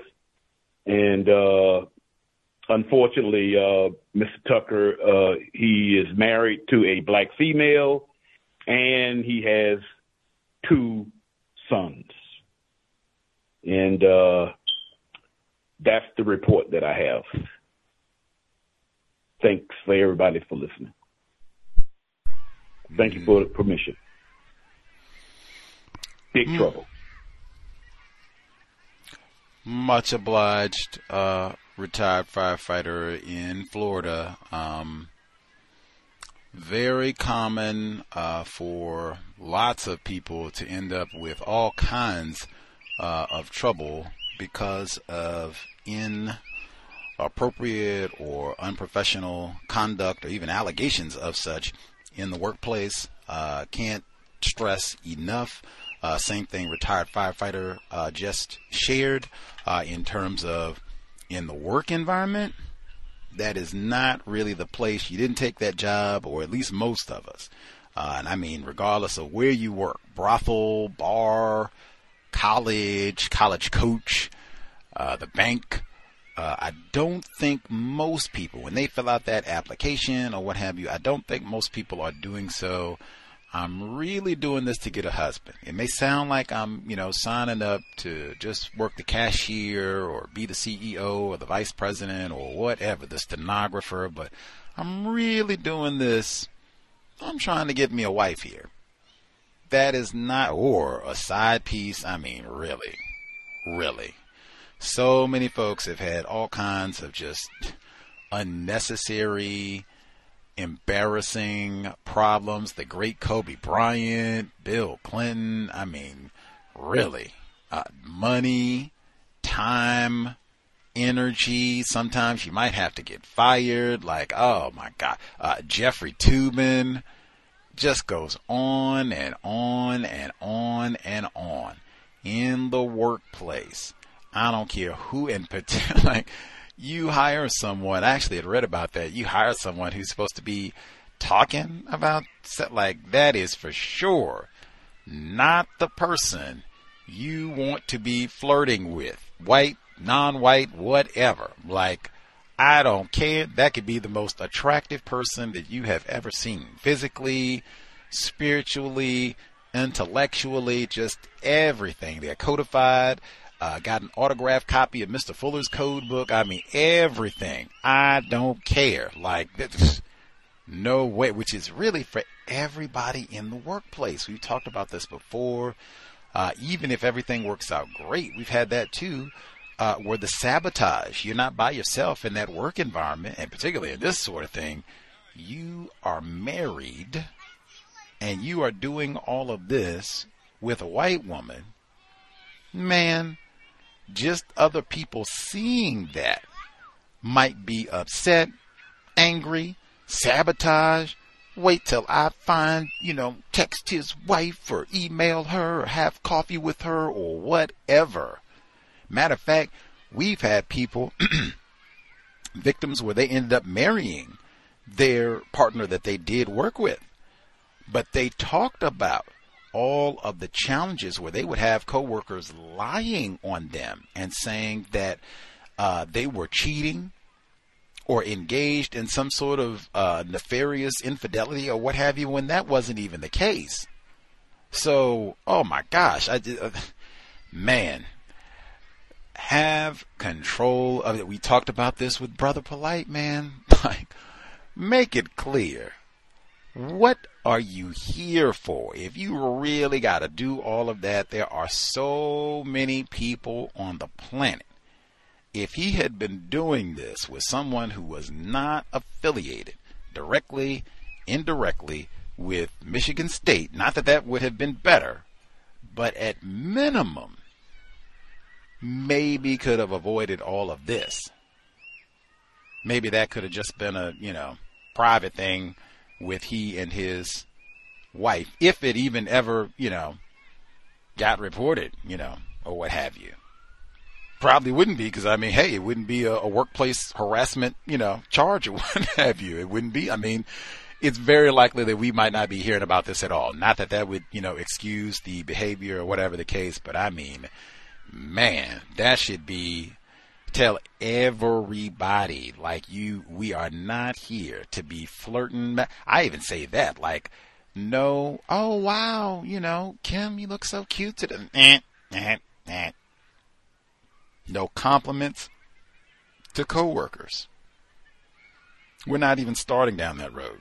Not you got a nice haircut, dress looks nice, that suit is sharp. None of that. If it's going to be compliments, it is about your workplace performance, not your costume or physique, anything else. That's not why we're here. That not even sending the correct message about focus. And then that's another one, depending on who hears it and if it gets misinterpreted and all of that. Just come on, let's be professional. And I would say particularly for a black male, like, you have got to be out of your mind. I think it was a caller at the courthouse in Florida had said at one point, I think it was a black coworker was in the hallway and put his arm affectionately on the back, not rear end, but just the back of, like, in between the shoulder blades of a white woman coworker. And even that sort of thing, you have no idea who could be watching that. What is he doing? Oh my God. They might report this to HR or anything, like, just Me Too and all the rest of it, white supremacy, racism, particularly if you are a black male. You do not want to take any unnecessary risks like that. He admitted, that this was happening. Like, man, like, are they going to have video of this and a camera? Like, just come on, man. Come on, man. Like, this has happened way too many times where people have had whole careers and things ruined. Just being reckless with Area 8. Have some discipline, have some control, at minimum, have some discretion about all of this. We are not on the job, on the prowl. Come on. That is a tiny part of the NFL conundrum, where they were saying some of these emails with them, look at that one, and talking about the cheerleaders and all that. Like, come on. In the workplace? Any hoodles. Much obliged, retired firefighter.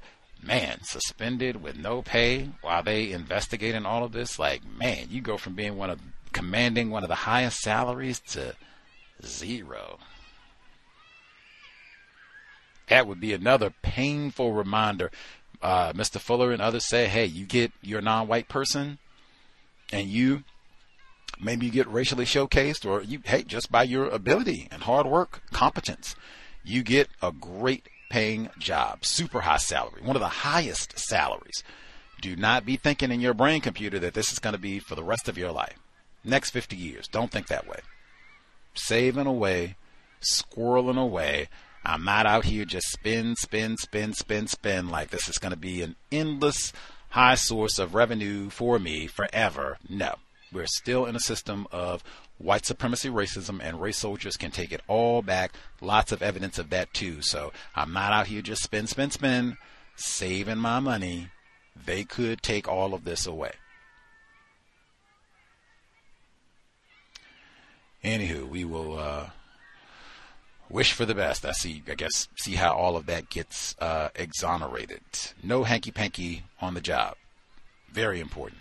Tell your children that one early on. That would help greatly just in the way that we think in terms of going to the job and what we're there for. You're not there to make friends. You're there to make networks. Now, that can be great, especially if you're looking to be an entrepreneur and all of that. Networks help your career and development and all of that. Awesome. But a partner? Like, come on. Let's see. Email number 2.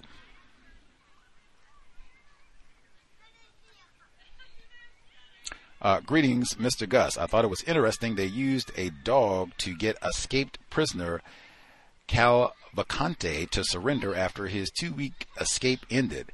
I'm a mailman. One of the jobs you said AI could replace. I agree. They are using the technology presently to track our movements and downtime.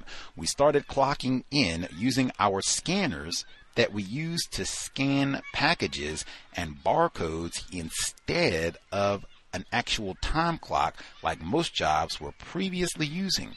As a mailman, mostly white pet owners expect you to be friendly with their pets no matter what. I do not like animals at all. Me too. I have had a white woman bring her dog up to me and tell me to let the dog sniff me because it doesn't know me. I've seen that too. We are told by management not to feed dogs due to the high risk of being attacked, but carriers, mostly senior carriers, carry dog biscuits and leave them in mailboxes or actually feed dogs on their routes. If you are a carrier who doesn't do this when you have to carry on other routes where the carrier does give treats, the people expect you to do the same. When you don't, they comment things like, he does like you talking to the dog. I don't even know what to say on that one. Like, man, we have had a lot of folks who do, DoorDash and Uber delivery for food and whatever else, where they're having to go to people's property, and their canines being a part of the terrorism, and if they're going to have them leashed and them slobbing all over you and all the rest of it. I mean, man, the scanning in part of it, I'd said that before, that also being a part of the technology where, he said they used the same scanner that they use for the packages. I wouldn't have been surprised if they said they had an eye scanner at this point, because it's the post office, and they talk about people going postal and all the rest of it, so they might want security for who can access the facility. So it really wouldn't surprise me if the United States Postal Service had some sort of biometric scan where it's just, you do a fingerprint, a thumb scan, or a retina scan, or both, or facial recognition, and oh yeah, we got you, Willie. Come on in. That type of a thing. And that might be coming sooner than we think. New times. Let's see. And even the replacement, that could all just be a prelude. I for sure think, I think I'd said 2035, or they said by 2035 that these type of jobs could be totally replaced. Yep. If they got the scanner to get you checked in and all the rest of it, I could easily see. Give them 10 years of advancements and developments and all the rest of it. Because, really at this point, all that would be is get how many ever parcels into the truck. They already got the autonomous vehicles and what have you. So then it would just be having some sort of mechanism, get the specific mail, scan, barcode, whatever, and then put that in the box. How difficult would that? That's another one. I think it would just be pricing, to bring the price point down to make it feasible that would be cheaper or equivalent to having Leroy out doing the routes. And then you never have to worry about a dog biting a mail carrier again. I give him 10 years, maybe less. Let's see. Is there anything else? Yeah, I wouldn't want to be friendly with it. Hey, that is a profession. Good riddance. Who wants to do all that? Have to be out there in all that heat, rain, snow, all the rest of it? Let the bot do that. Jesus Lord. Racist homeowners and such. You got to hope they don't shoot you for stepping foot on their property. Good riddance to that one. Email again. untiljustice@gmail.com. The number 605-313-5164. The code 564-943 pound. Press star 61 if you would like to participate. Other folks, if you have commentary, star 61. We'll get our calls. We'll get our other emails in as well. I will just share quickly There were many, many reports for workplace racism this week, like most weeks. Can't share everything, certainly.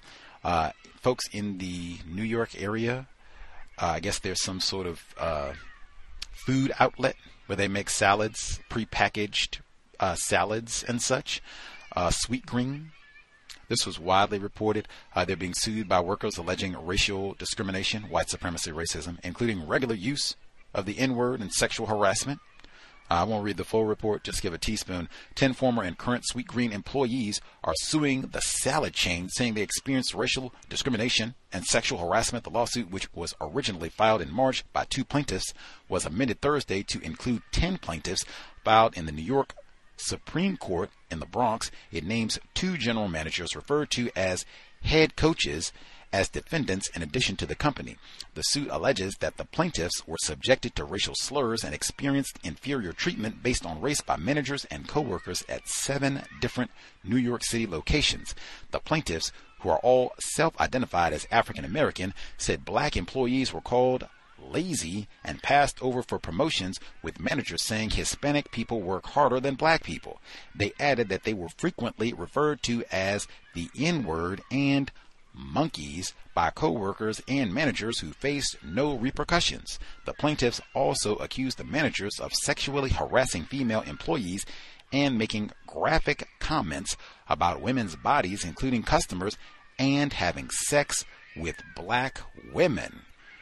Cowbell.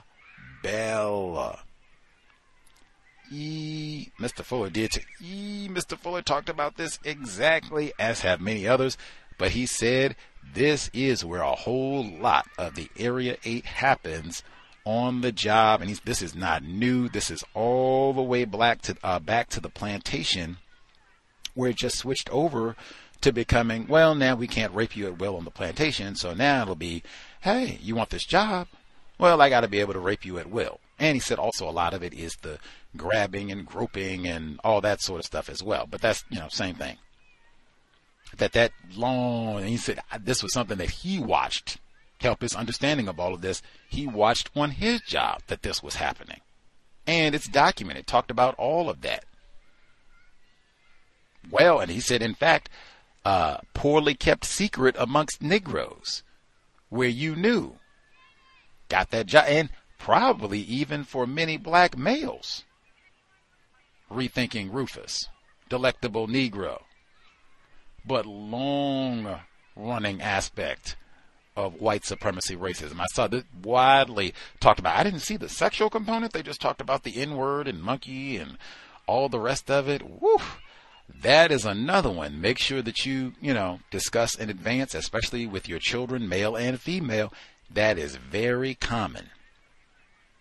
Being asked to perform sexual favors for quality treatment, shifts, compensation, consideration for a promotion, that sort of thing. Talk to your offspring in advance about all of this. Black self-respect. Do not engage in any of this. You don't want to be the one, you did X, Y, and Z. As they said, oh, well, you got to do this if you want the promotion, and then they give the promotion to White Thad and giggle about you. You don't want that to be you. They pull that on us a number of times, too. Black self-respect. I'm the most qualified person here. You got all this nepotism and cronyism. Hide your illiterate cousins. Come on. The rest of it important as well. All of the Negro, monkey, black get back. All of that important. Document, date, time, names, and even they said that all of this started with 2 people who had the suit. It got amended, 10 more folks, or 10 people total now. We talked about that too, trying to make these class action suits. If what typically happens where you have lots of non-white people being mistreated in a similar manner at a particular job, if you can get all of them with their documentation and notes, that can make your case much stronger moving forward. Now, you do have to be organized and all of that to kind of get, as they say, the metaphor, your ducks in a row, to all be organized about how you want to proceed and all the rest of it. But man, That can be a very powerful thing, having all of these folks alleging this is a constitutional violation, denial of due process or equal treatment under the law, and then the documentation of how this is happening. Yee.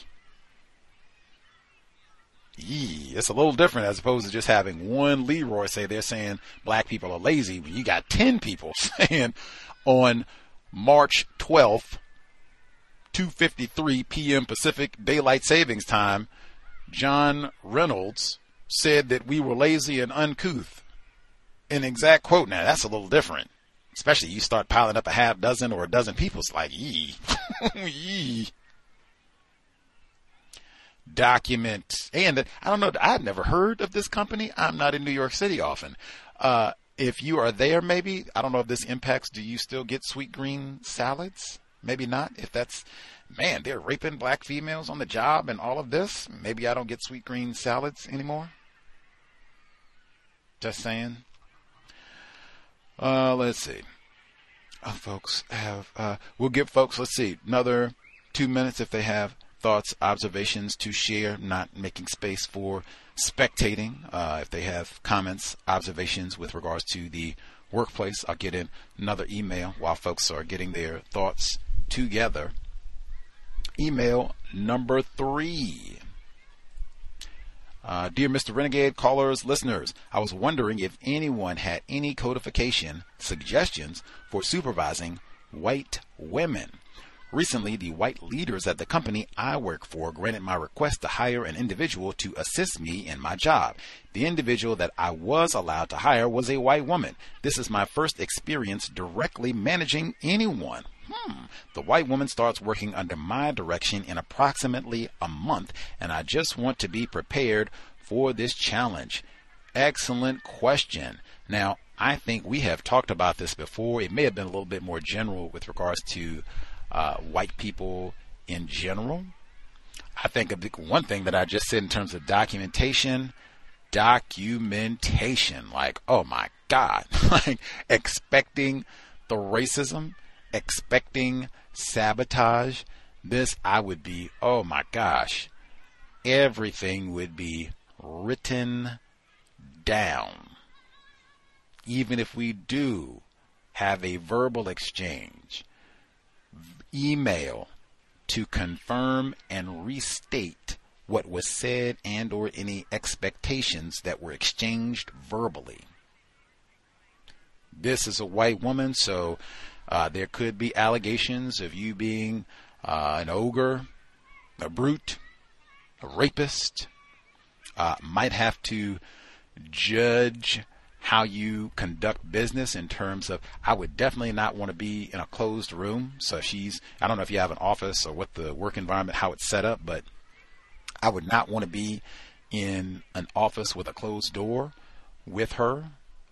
Even if we're going to go and have a conversation, door has to be open, and we might even have to have another person there, just for, your own protection. That's a suggestion that we've given out pretty frequently, with folks who work with a white woman. Either way, whether you're supervising or not,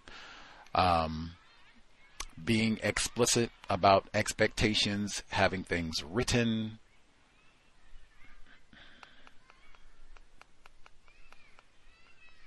I think Allison Manswell talked about tone and standing.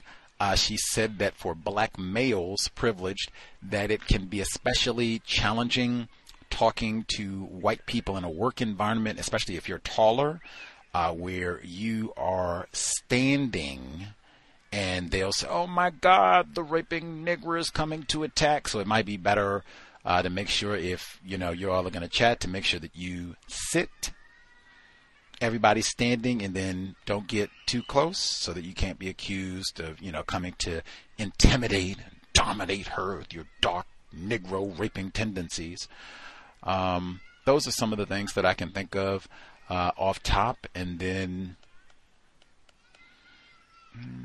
those are some of the things I can think of off top. Any other folks? I might even have to look back, because I feel like my recollection is that we've talked about this before, and some folks might even have some specific tips that they have given to try to be helpful or to try to avoid potential problems when you are supervising, in quotes, a white person, male or female, the sabotage so common. Be on alert for that. Can come up in a variety of ways.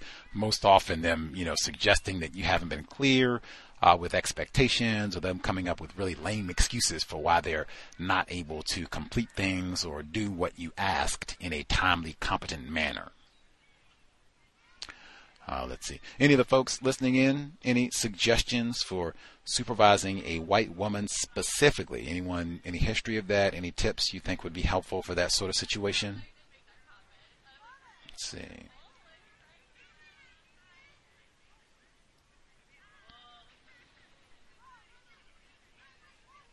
Maybe they don't know.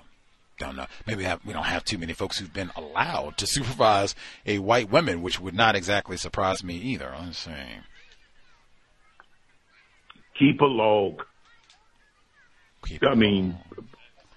Record everything. And writing is what I'm saying.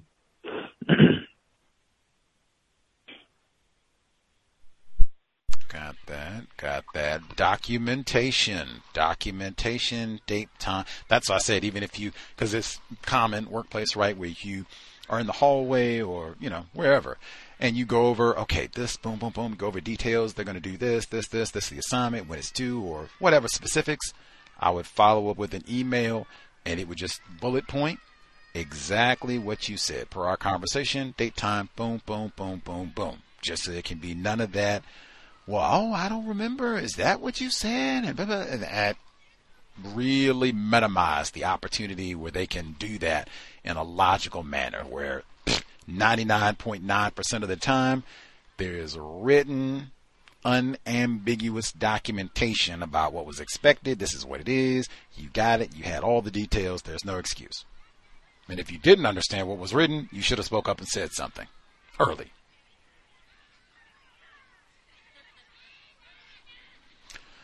If any other folks tips, you can let us know. Drop an email, all that good stuff, and we'll share. Let's see. Folks will say last two if they have comments, thoughts to share, observations for the workplace. 605-313-5164. The code 564943#. Press star 61. If you would like to participate. The email untiljustice@gmail.com. If we have any folks out there, definitely do not be a spectator. If you have any history supervising white people, white women specifically, at least drop an email. Let us know. You hear the archive. You can take 5 minutes. I don't think that's asking too much. I think most of us on the plantation, regardless of how much abuse we have suffered, we can get it together for 5 minutes and send an email if you have, 3 sentences worth of suggestion for supervising a white woman, or you can dial us next week and let us know. Let's see. Caller at the courthouse in Florida should be with us as well. If you had commentary, proceed. Yes, sir. May I be heard? Yes, sir. Yes, sir. Thank you very much, sir. Greetings to Gus, the host, the listeners and callers. I'd like to share some updates from the workplace. There was an email that went out today where I think it's the same white woman who, I guess, made a report about her and another female staff member being followed, so-called followed, to a coffee shop or something like that. And whoever this person is followed them into the coffee shop. And it really wasn't any other thing said after that, and said the employees called court security staff, and she put in a reminder that they can call the court security and gave the phone number, but it just seemed like it was so vague. And I think racism was involved in that email. It was sent out today. There was also some issues where this, well, not new white woman, but a white woman that is a part of the racist clique got promoted from coordinator to being offered the supervisor position in under 2 years. And the manager now, I don't know if I shared this, but she solicited people. I know she put my name in there to ask if we could donate PTO time or something like that, because, you know, she was out sick on a miscarriage or whatever it was. It was a couple of years ago. But just total, like, nepotism, white woman resonance, and just practicing racism in that regard. So this white woman, and I've shared that she's been around for at least 7 years, 8.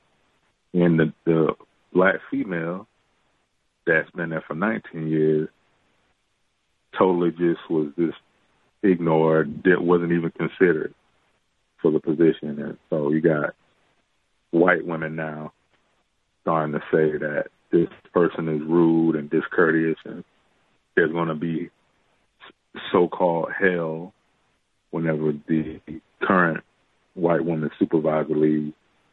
But I just see that the person has still been the same person, the white woman.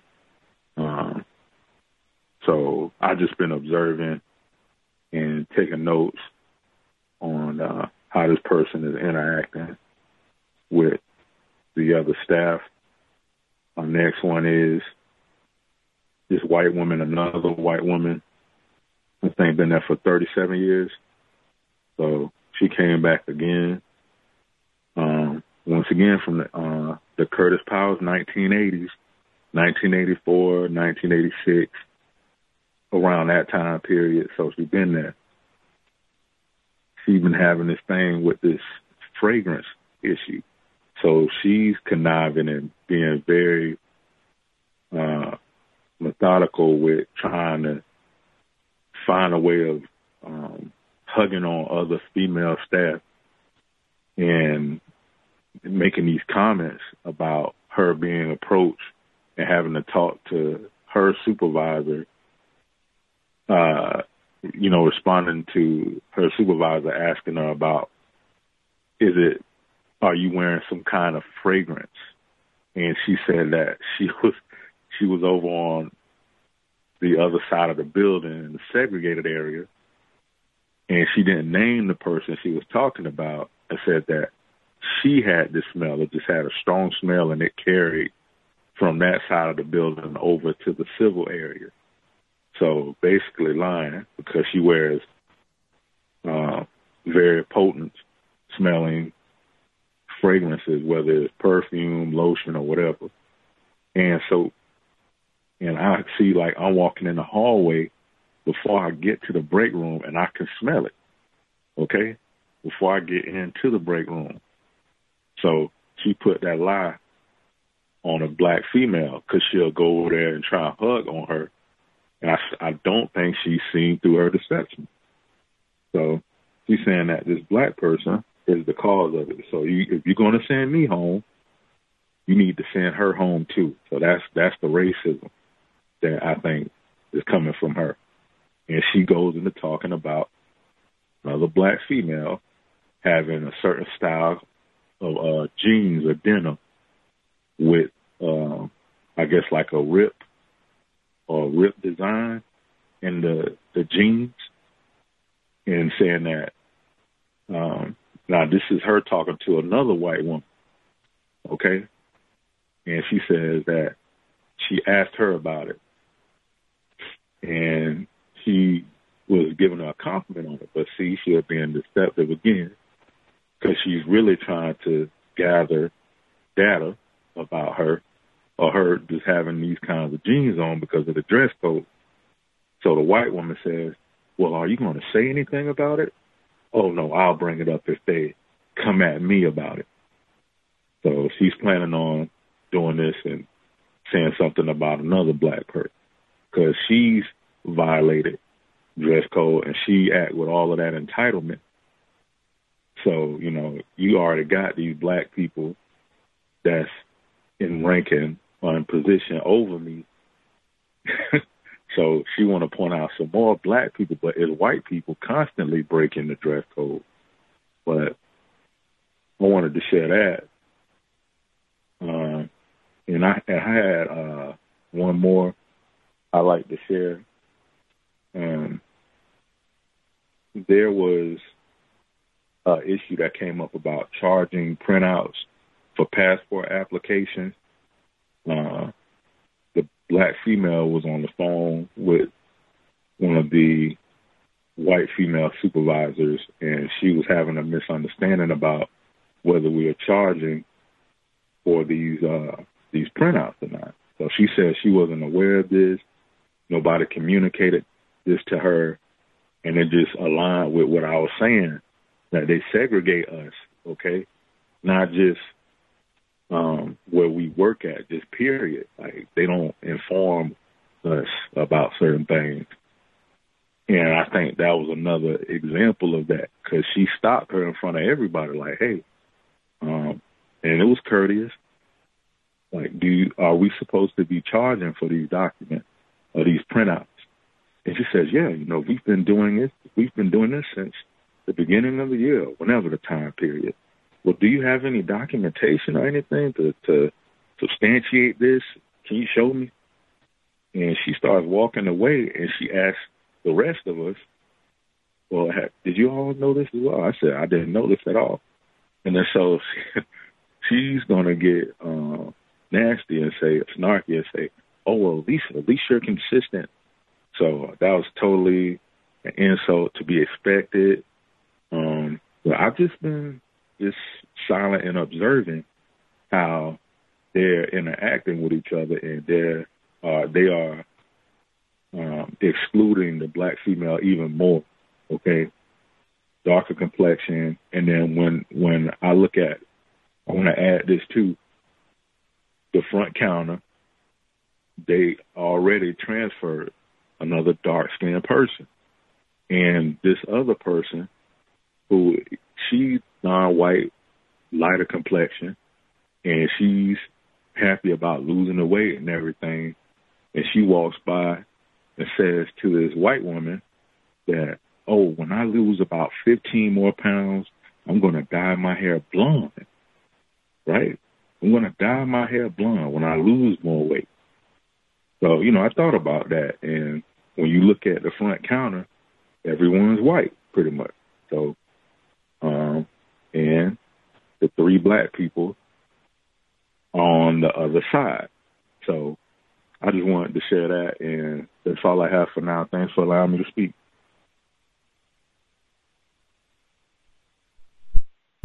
Much obliged. Caller at the courthouse. The staff that got followed to the coffee shop, were they white ladies or non-white? Thanks for that question, because they did not reveal that. I just concluded that from the way that I read the email, it sounded like it was that same white woman that's in the area for probates and wills and stuff like that. She made a report about that, about the guy riding a bike, things like that. And she tends to make reports about things that are happening around the courthouse area, because we're next to City Hall and the tax collector and the plaza. So it tend to be different kinds of people around that area. So I'm thinking it's that same white woman. Right on. I guess it could be. I don't know. She could be. Could have been followed. It could have been something unsafe. I guess maybe people should be aware of. Has been criminal activity, I reckon. I don't know. Seems like we've had some folks there make some questionable, white people there make some questionable allegations as well. So I don't know. Even our present caller has said he had some questionable interactions, safety concerns trying to get to and from the court facility. I don't know. We'll have to go back even that to see what type of response they gave about his value and safety and what to do and all that. I think they even asked him to walk a client out one time when a white staff member out when she had said, hey, they're looters and I could be, mugged or beaten. Like, come on. I could be mugged or beaten too. You all don't care about me. I could be shanked here in the courtroom and you don't care. Let's see. He got the Newton. Now see what I just said? Wait a minute.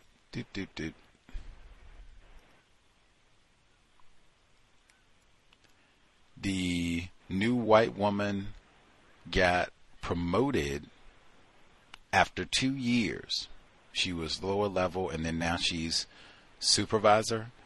That sort of thing is so common with individuals classified as white.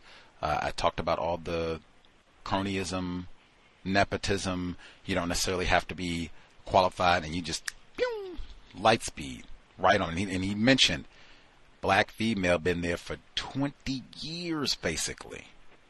I don't ever remember him telling us like he did with that white dude that they said was like me. Like, man, Fred he doesn't know how to talk to people and he is unprofessional.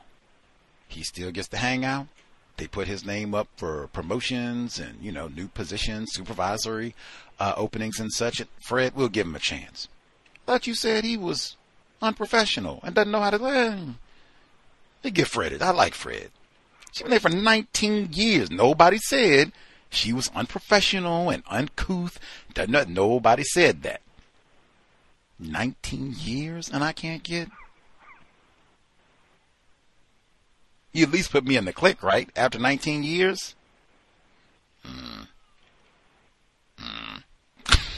Dang. And they said she's rude, the white woman who skyrocketed. She didn't go up the ladder. She got like the express elevator. 2 years. Bang, supervisor. They said she's rude and discourteous. Like, come on.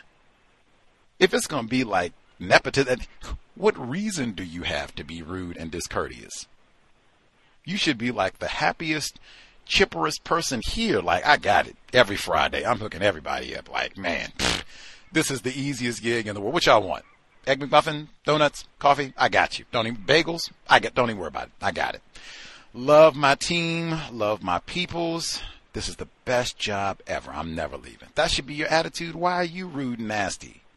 The young lady, victim that's been there for 19 years, and she should be rude and nasty. I got a reason to be rude and nasty.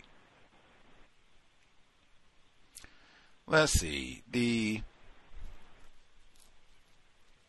said they're charging or not charging, they are charging. That's it. They changed now. They are charging for the printouts. Now, in my view, at minimum, just in terms of professionalism, everybody who works, who, might at some point be working at the window, whatever it is, and you might be the one that they have to come and do the printing, you should know the fee changed. Now it's going to be, $2, or maybe we didn't charge it, or whatever the change is. Everybody should. Hey, some places they make it idiot proof. Instead, or they will send out an email to everybody. Then, just in case, some people, not everybody reads the email. We got these old illiterate Negro employees. We put a big sign up, maybe even next to the printer or even on it. Attention, as of, February 2023 or whatever. The new fee schedule is da-da-da-da-da.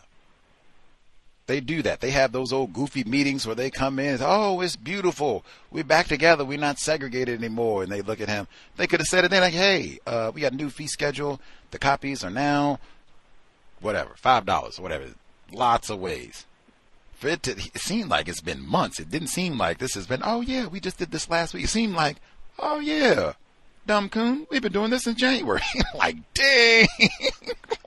We've been way. It's almost 2024. Like, what do you mean you've been doing this in January? Like, what? What?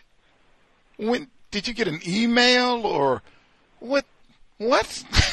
You start going around. Did you know? No, I didn't. Dang, what? You get to see, well, at least you're consistent. That right there. Once again, why? What's that? No, sorry about that. I just said racist. For sure. For sure. But it's the same thing. Why are you being snarky in this situation? Nobody called you names. Nobody blamed you personally for us not having the information. We're just, whoa, like, what's going on? I didn't even know this. Like, dang, we're so behind. What did they say? In the dark. And she's going to get an attitude like, dang, well, yes, we are consistently in the dark. Why is that? Come on, man. Like, we're supposed to be on the same team. That's what they say, man. We're all working together for justice, I thought, at the courthouse. Not only do you have all this concealing information and we don't share and the niggers don't know, then you get an attitude about it. No prop. Keep my mouth shut. Write that down. Got it. And that's why I say, too, in a work environment, I think it's so important just being in a learning mode, because this is very common where many different white people, they will get all kinds of like pertinent information. This is not just, the peanut M&Ms are about to expire in the vending machine. Like, they might get that too, but it'll be like important information. We're changing the fees, or what, if they're going to be layoffs. Important information. They will know. You will not. That type of a thing. You find out like this. I think he said in January. It was the beginning of the, like, oh yeah, nigga, we knew this in January. Dang. They could have clowned on us, right, and just waited 6 months and then came in and berated us all, right? You coons, you've cheated us out of all this money. Look at you. You hadn't even charged people. You let all your cousins come in here and get all these printouts and blah, blah, blah. Be like, what? Whoa. When? Dang, I didn't check my email. Okay, my fault. I'll get it together. Okay. They didn't even do that. This could have went on for who knows? Like, if she hadn't asked the question, like, dang, yo, when do you do the thing?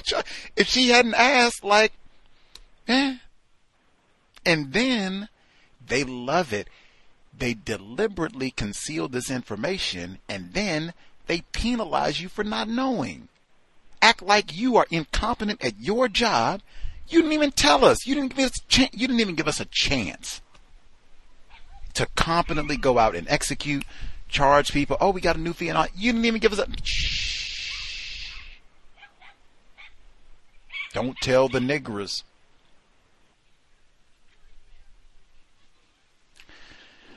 Very common, man. Be in a learning mode in the workplace. That's why I said even try to find employees that have worked there 1-2 years. White dog, see? They got the white dog, see?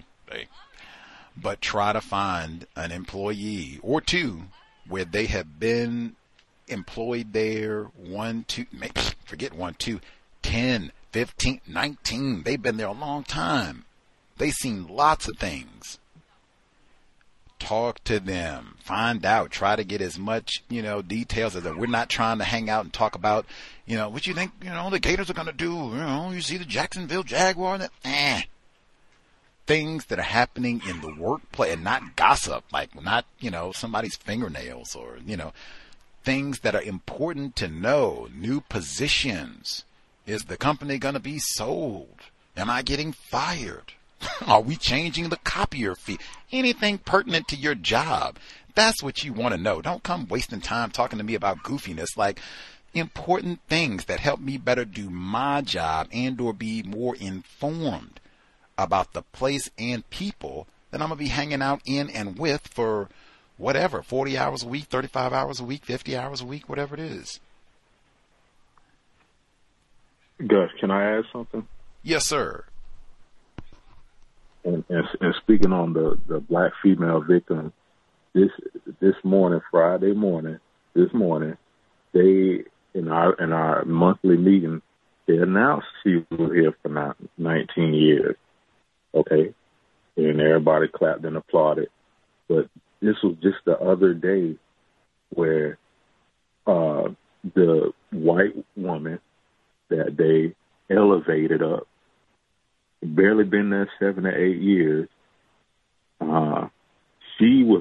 She called, like you said, and penalized the black female about charging, giving away the printouts for free. And she was like, I didn't know.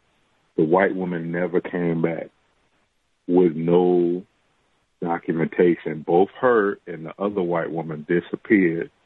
Well, when I say disappeared, they went to the back and they were in the office talking with one of those admin white people.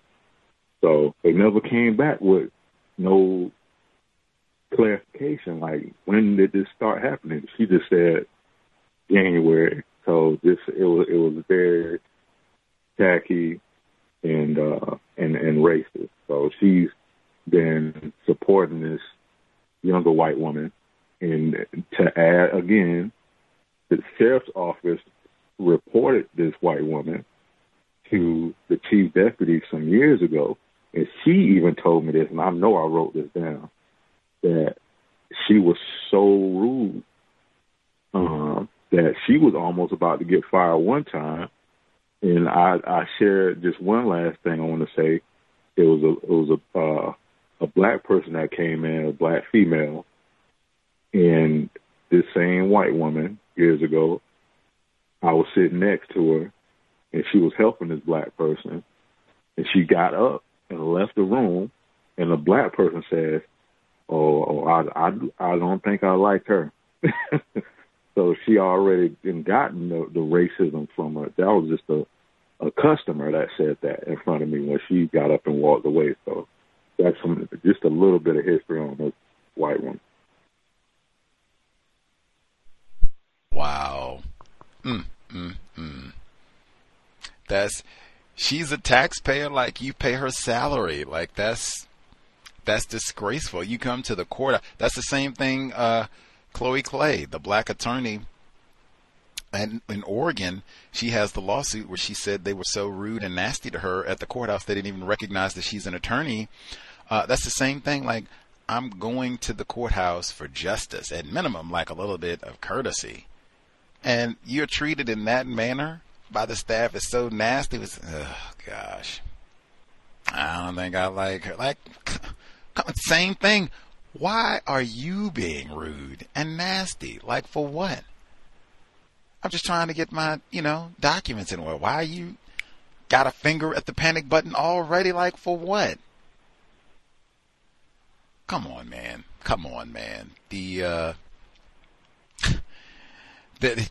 I can't say that enough. I know some people, they really struggled with that with Mr. Fuller when he said, whether you're working or no, to never expect to be treated in a courteous manner in the system of white supremacy, to just always be prepared for that.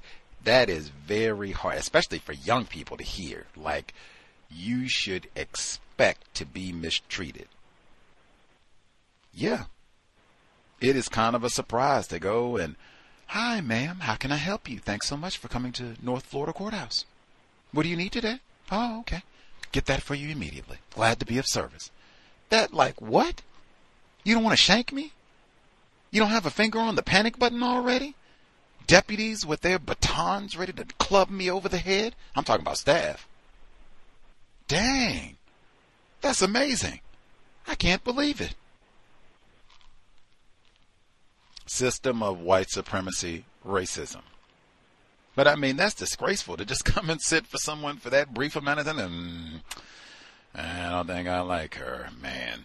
And I'm just trying to get my pay. And dang, that's a horrible position. I mean, dang, if I'm here to get my passport photo, like, I might not have other options. Like, I don't like you. I'm going to get my passport photo elsewhere. You might not have an option. I'm here to get these documents. I got to get these archived deeds. You might not have an option.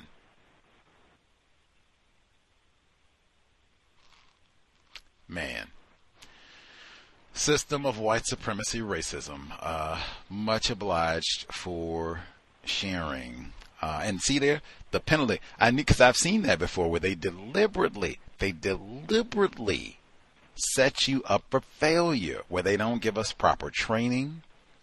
They deliberately withhold the information.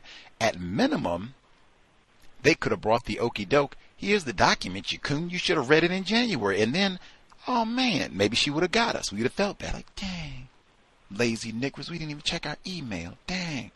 Or it could be she didn't come back with the email because there was no email. Come back with some piece of paper with a date and time on it for January, and you go, look, let's see. Did they send us an email for January? Nope.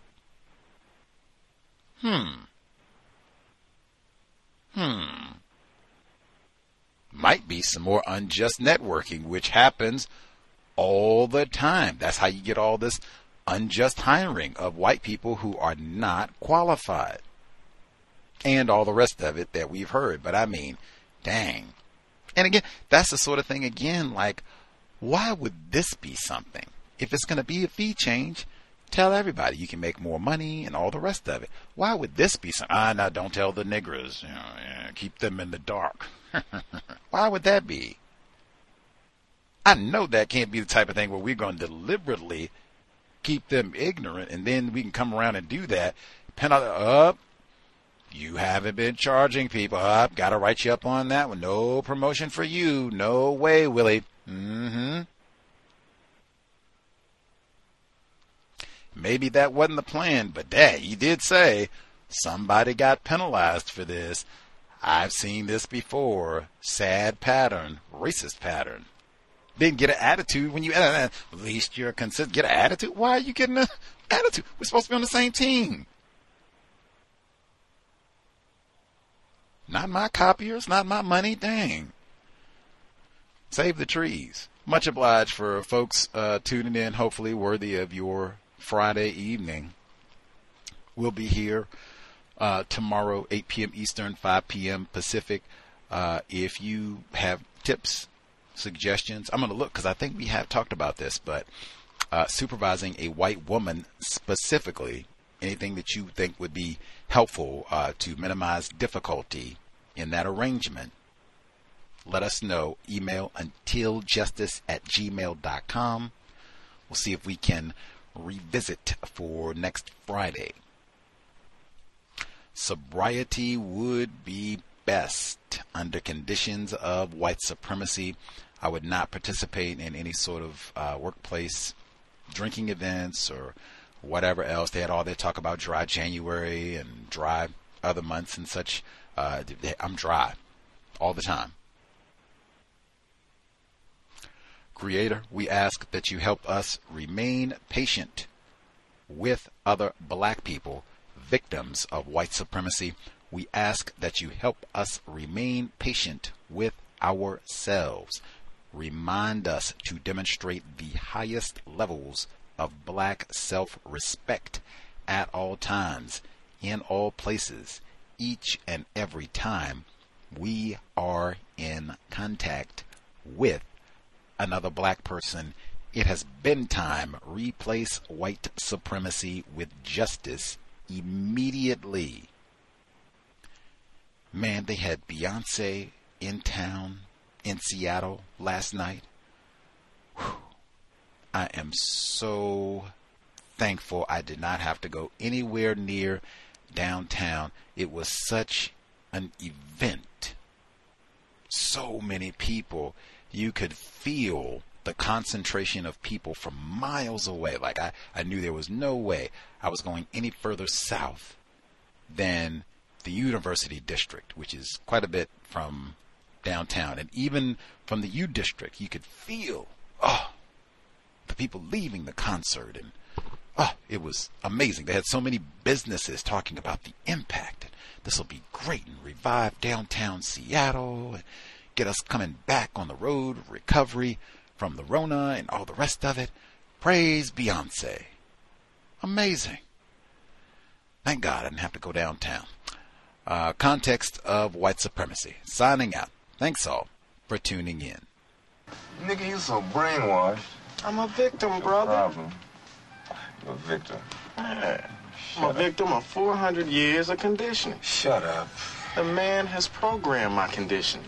Mm-hmm. Even my conditioning has been conditioned. It is Ryan here, and I have a question for you. What do you do when you win? Like, are you a fist pumper, a woohooer, a hand clapper, a high fiver? I kind of like the high five, but if you want to hone in on those winning moves, check out Chumba Casino. At ChumbaCasino.com, choose from hundreds of social casino-style games for your chance to redeem serious cash prizes. There are new game releases weekly, plus free daily bonuses, so don't wait. Start having the most fun ever at ChumbaCasino.com. No purchase necessary. VGW. Void where prohibited by law. See terms and conditions. 18+.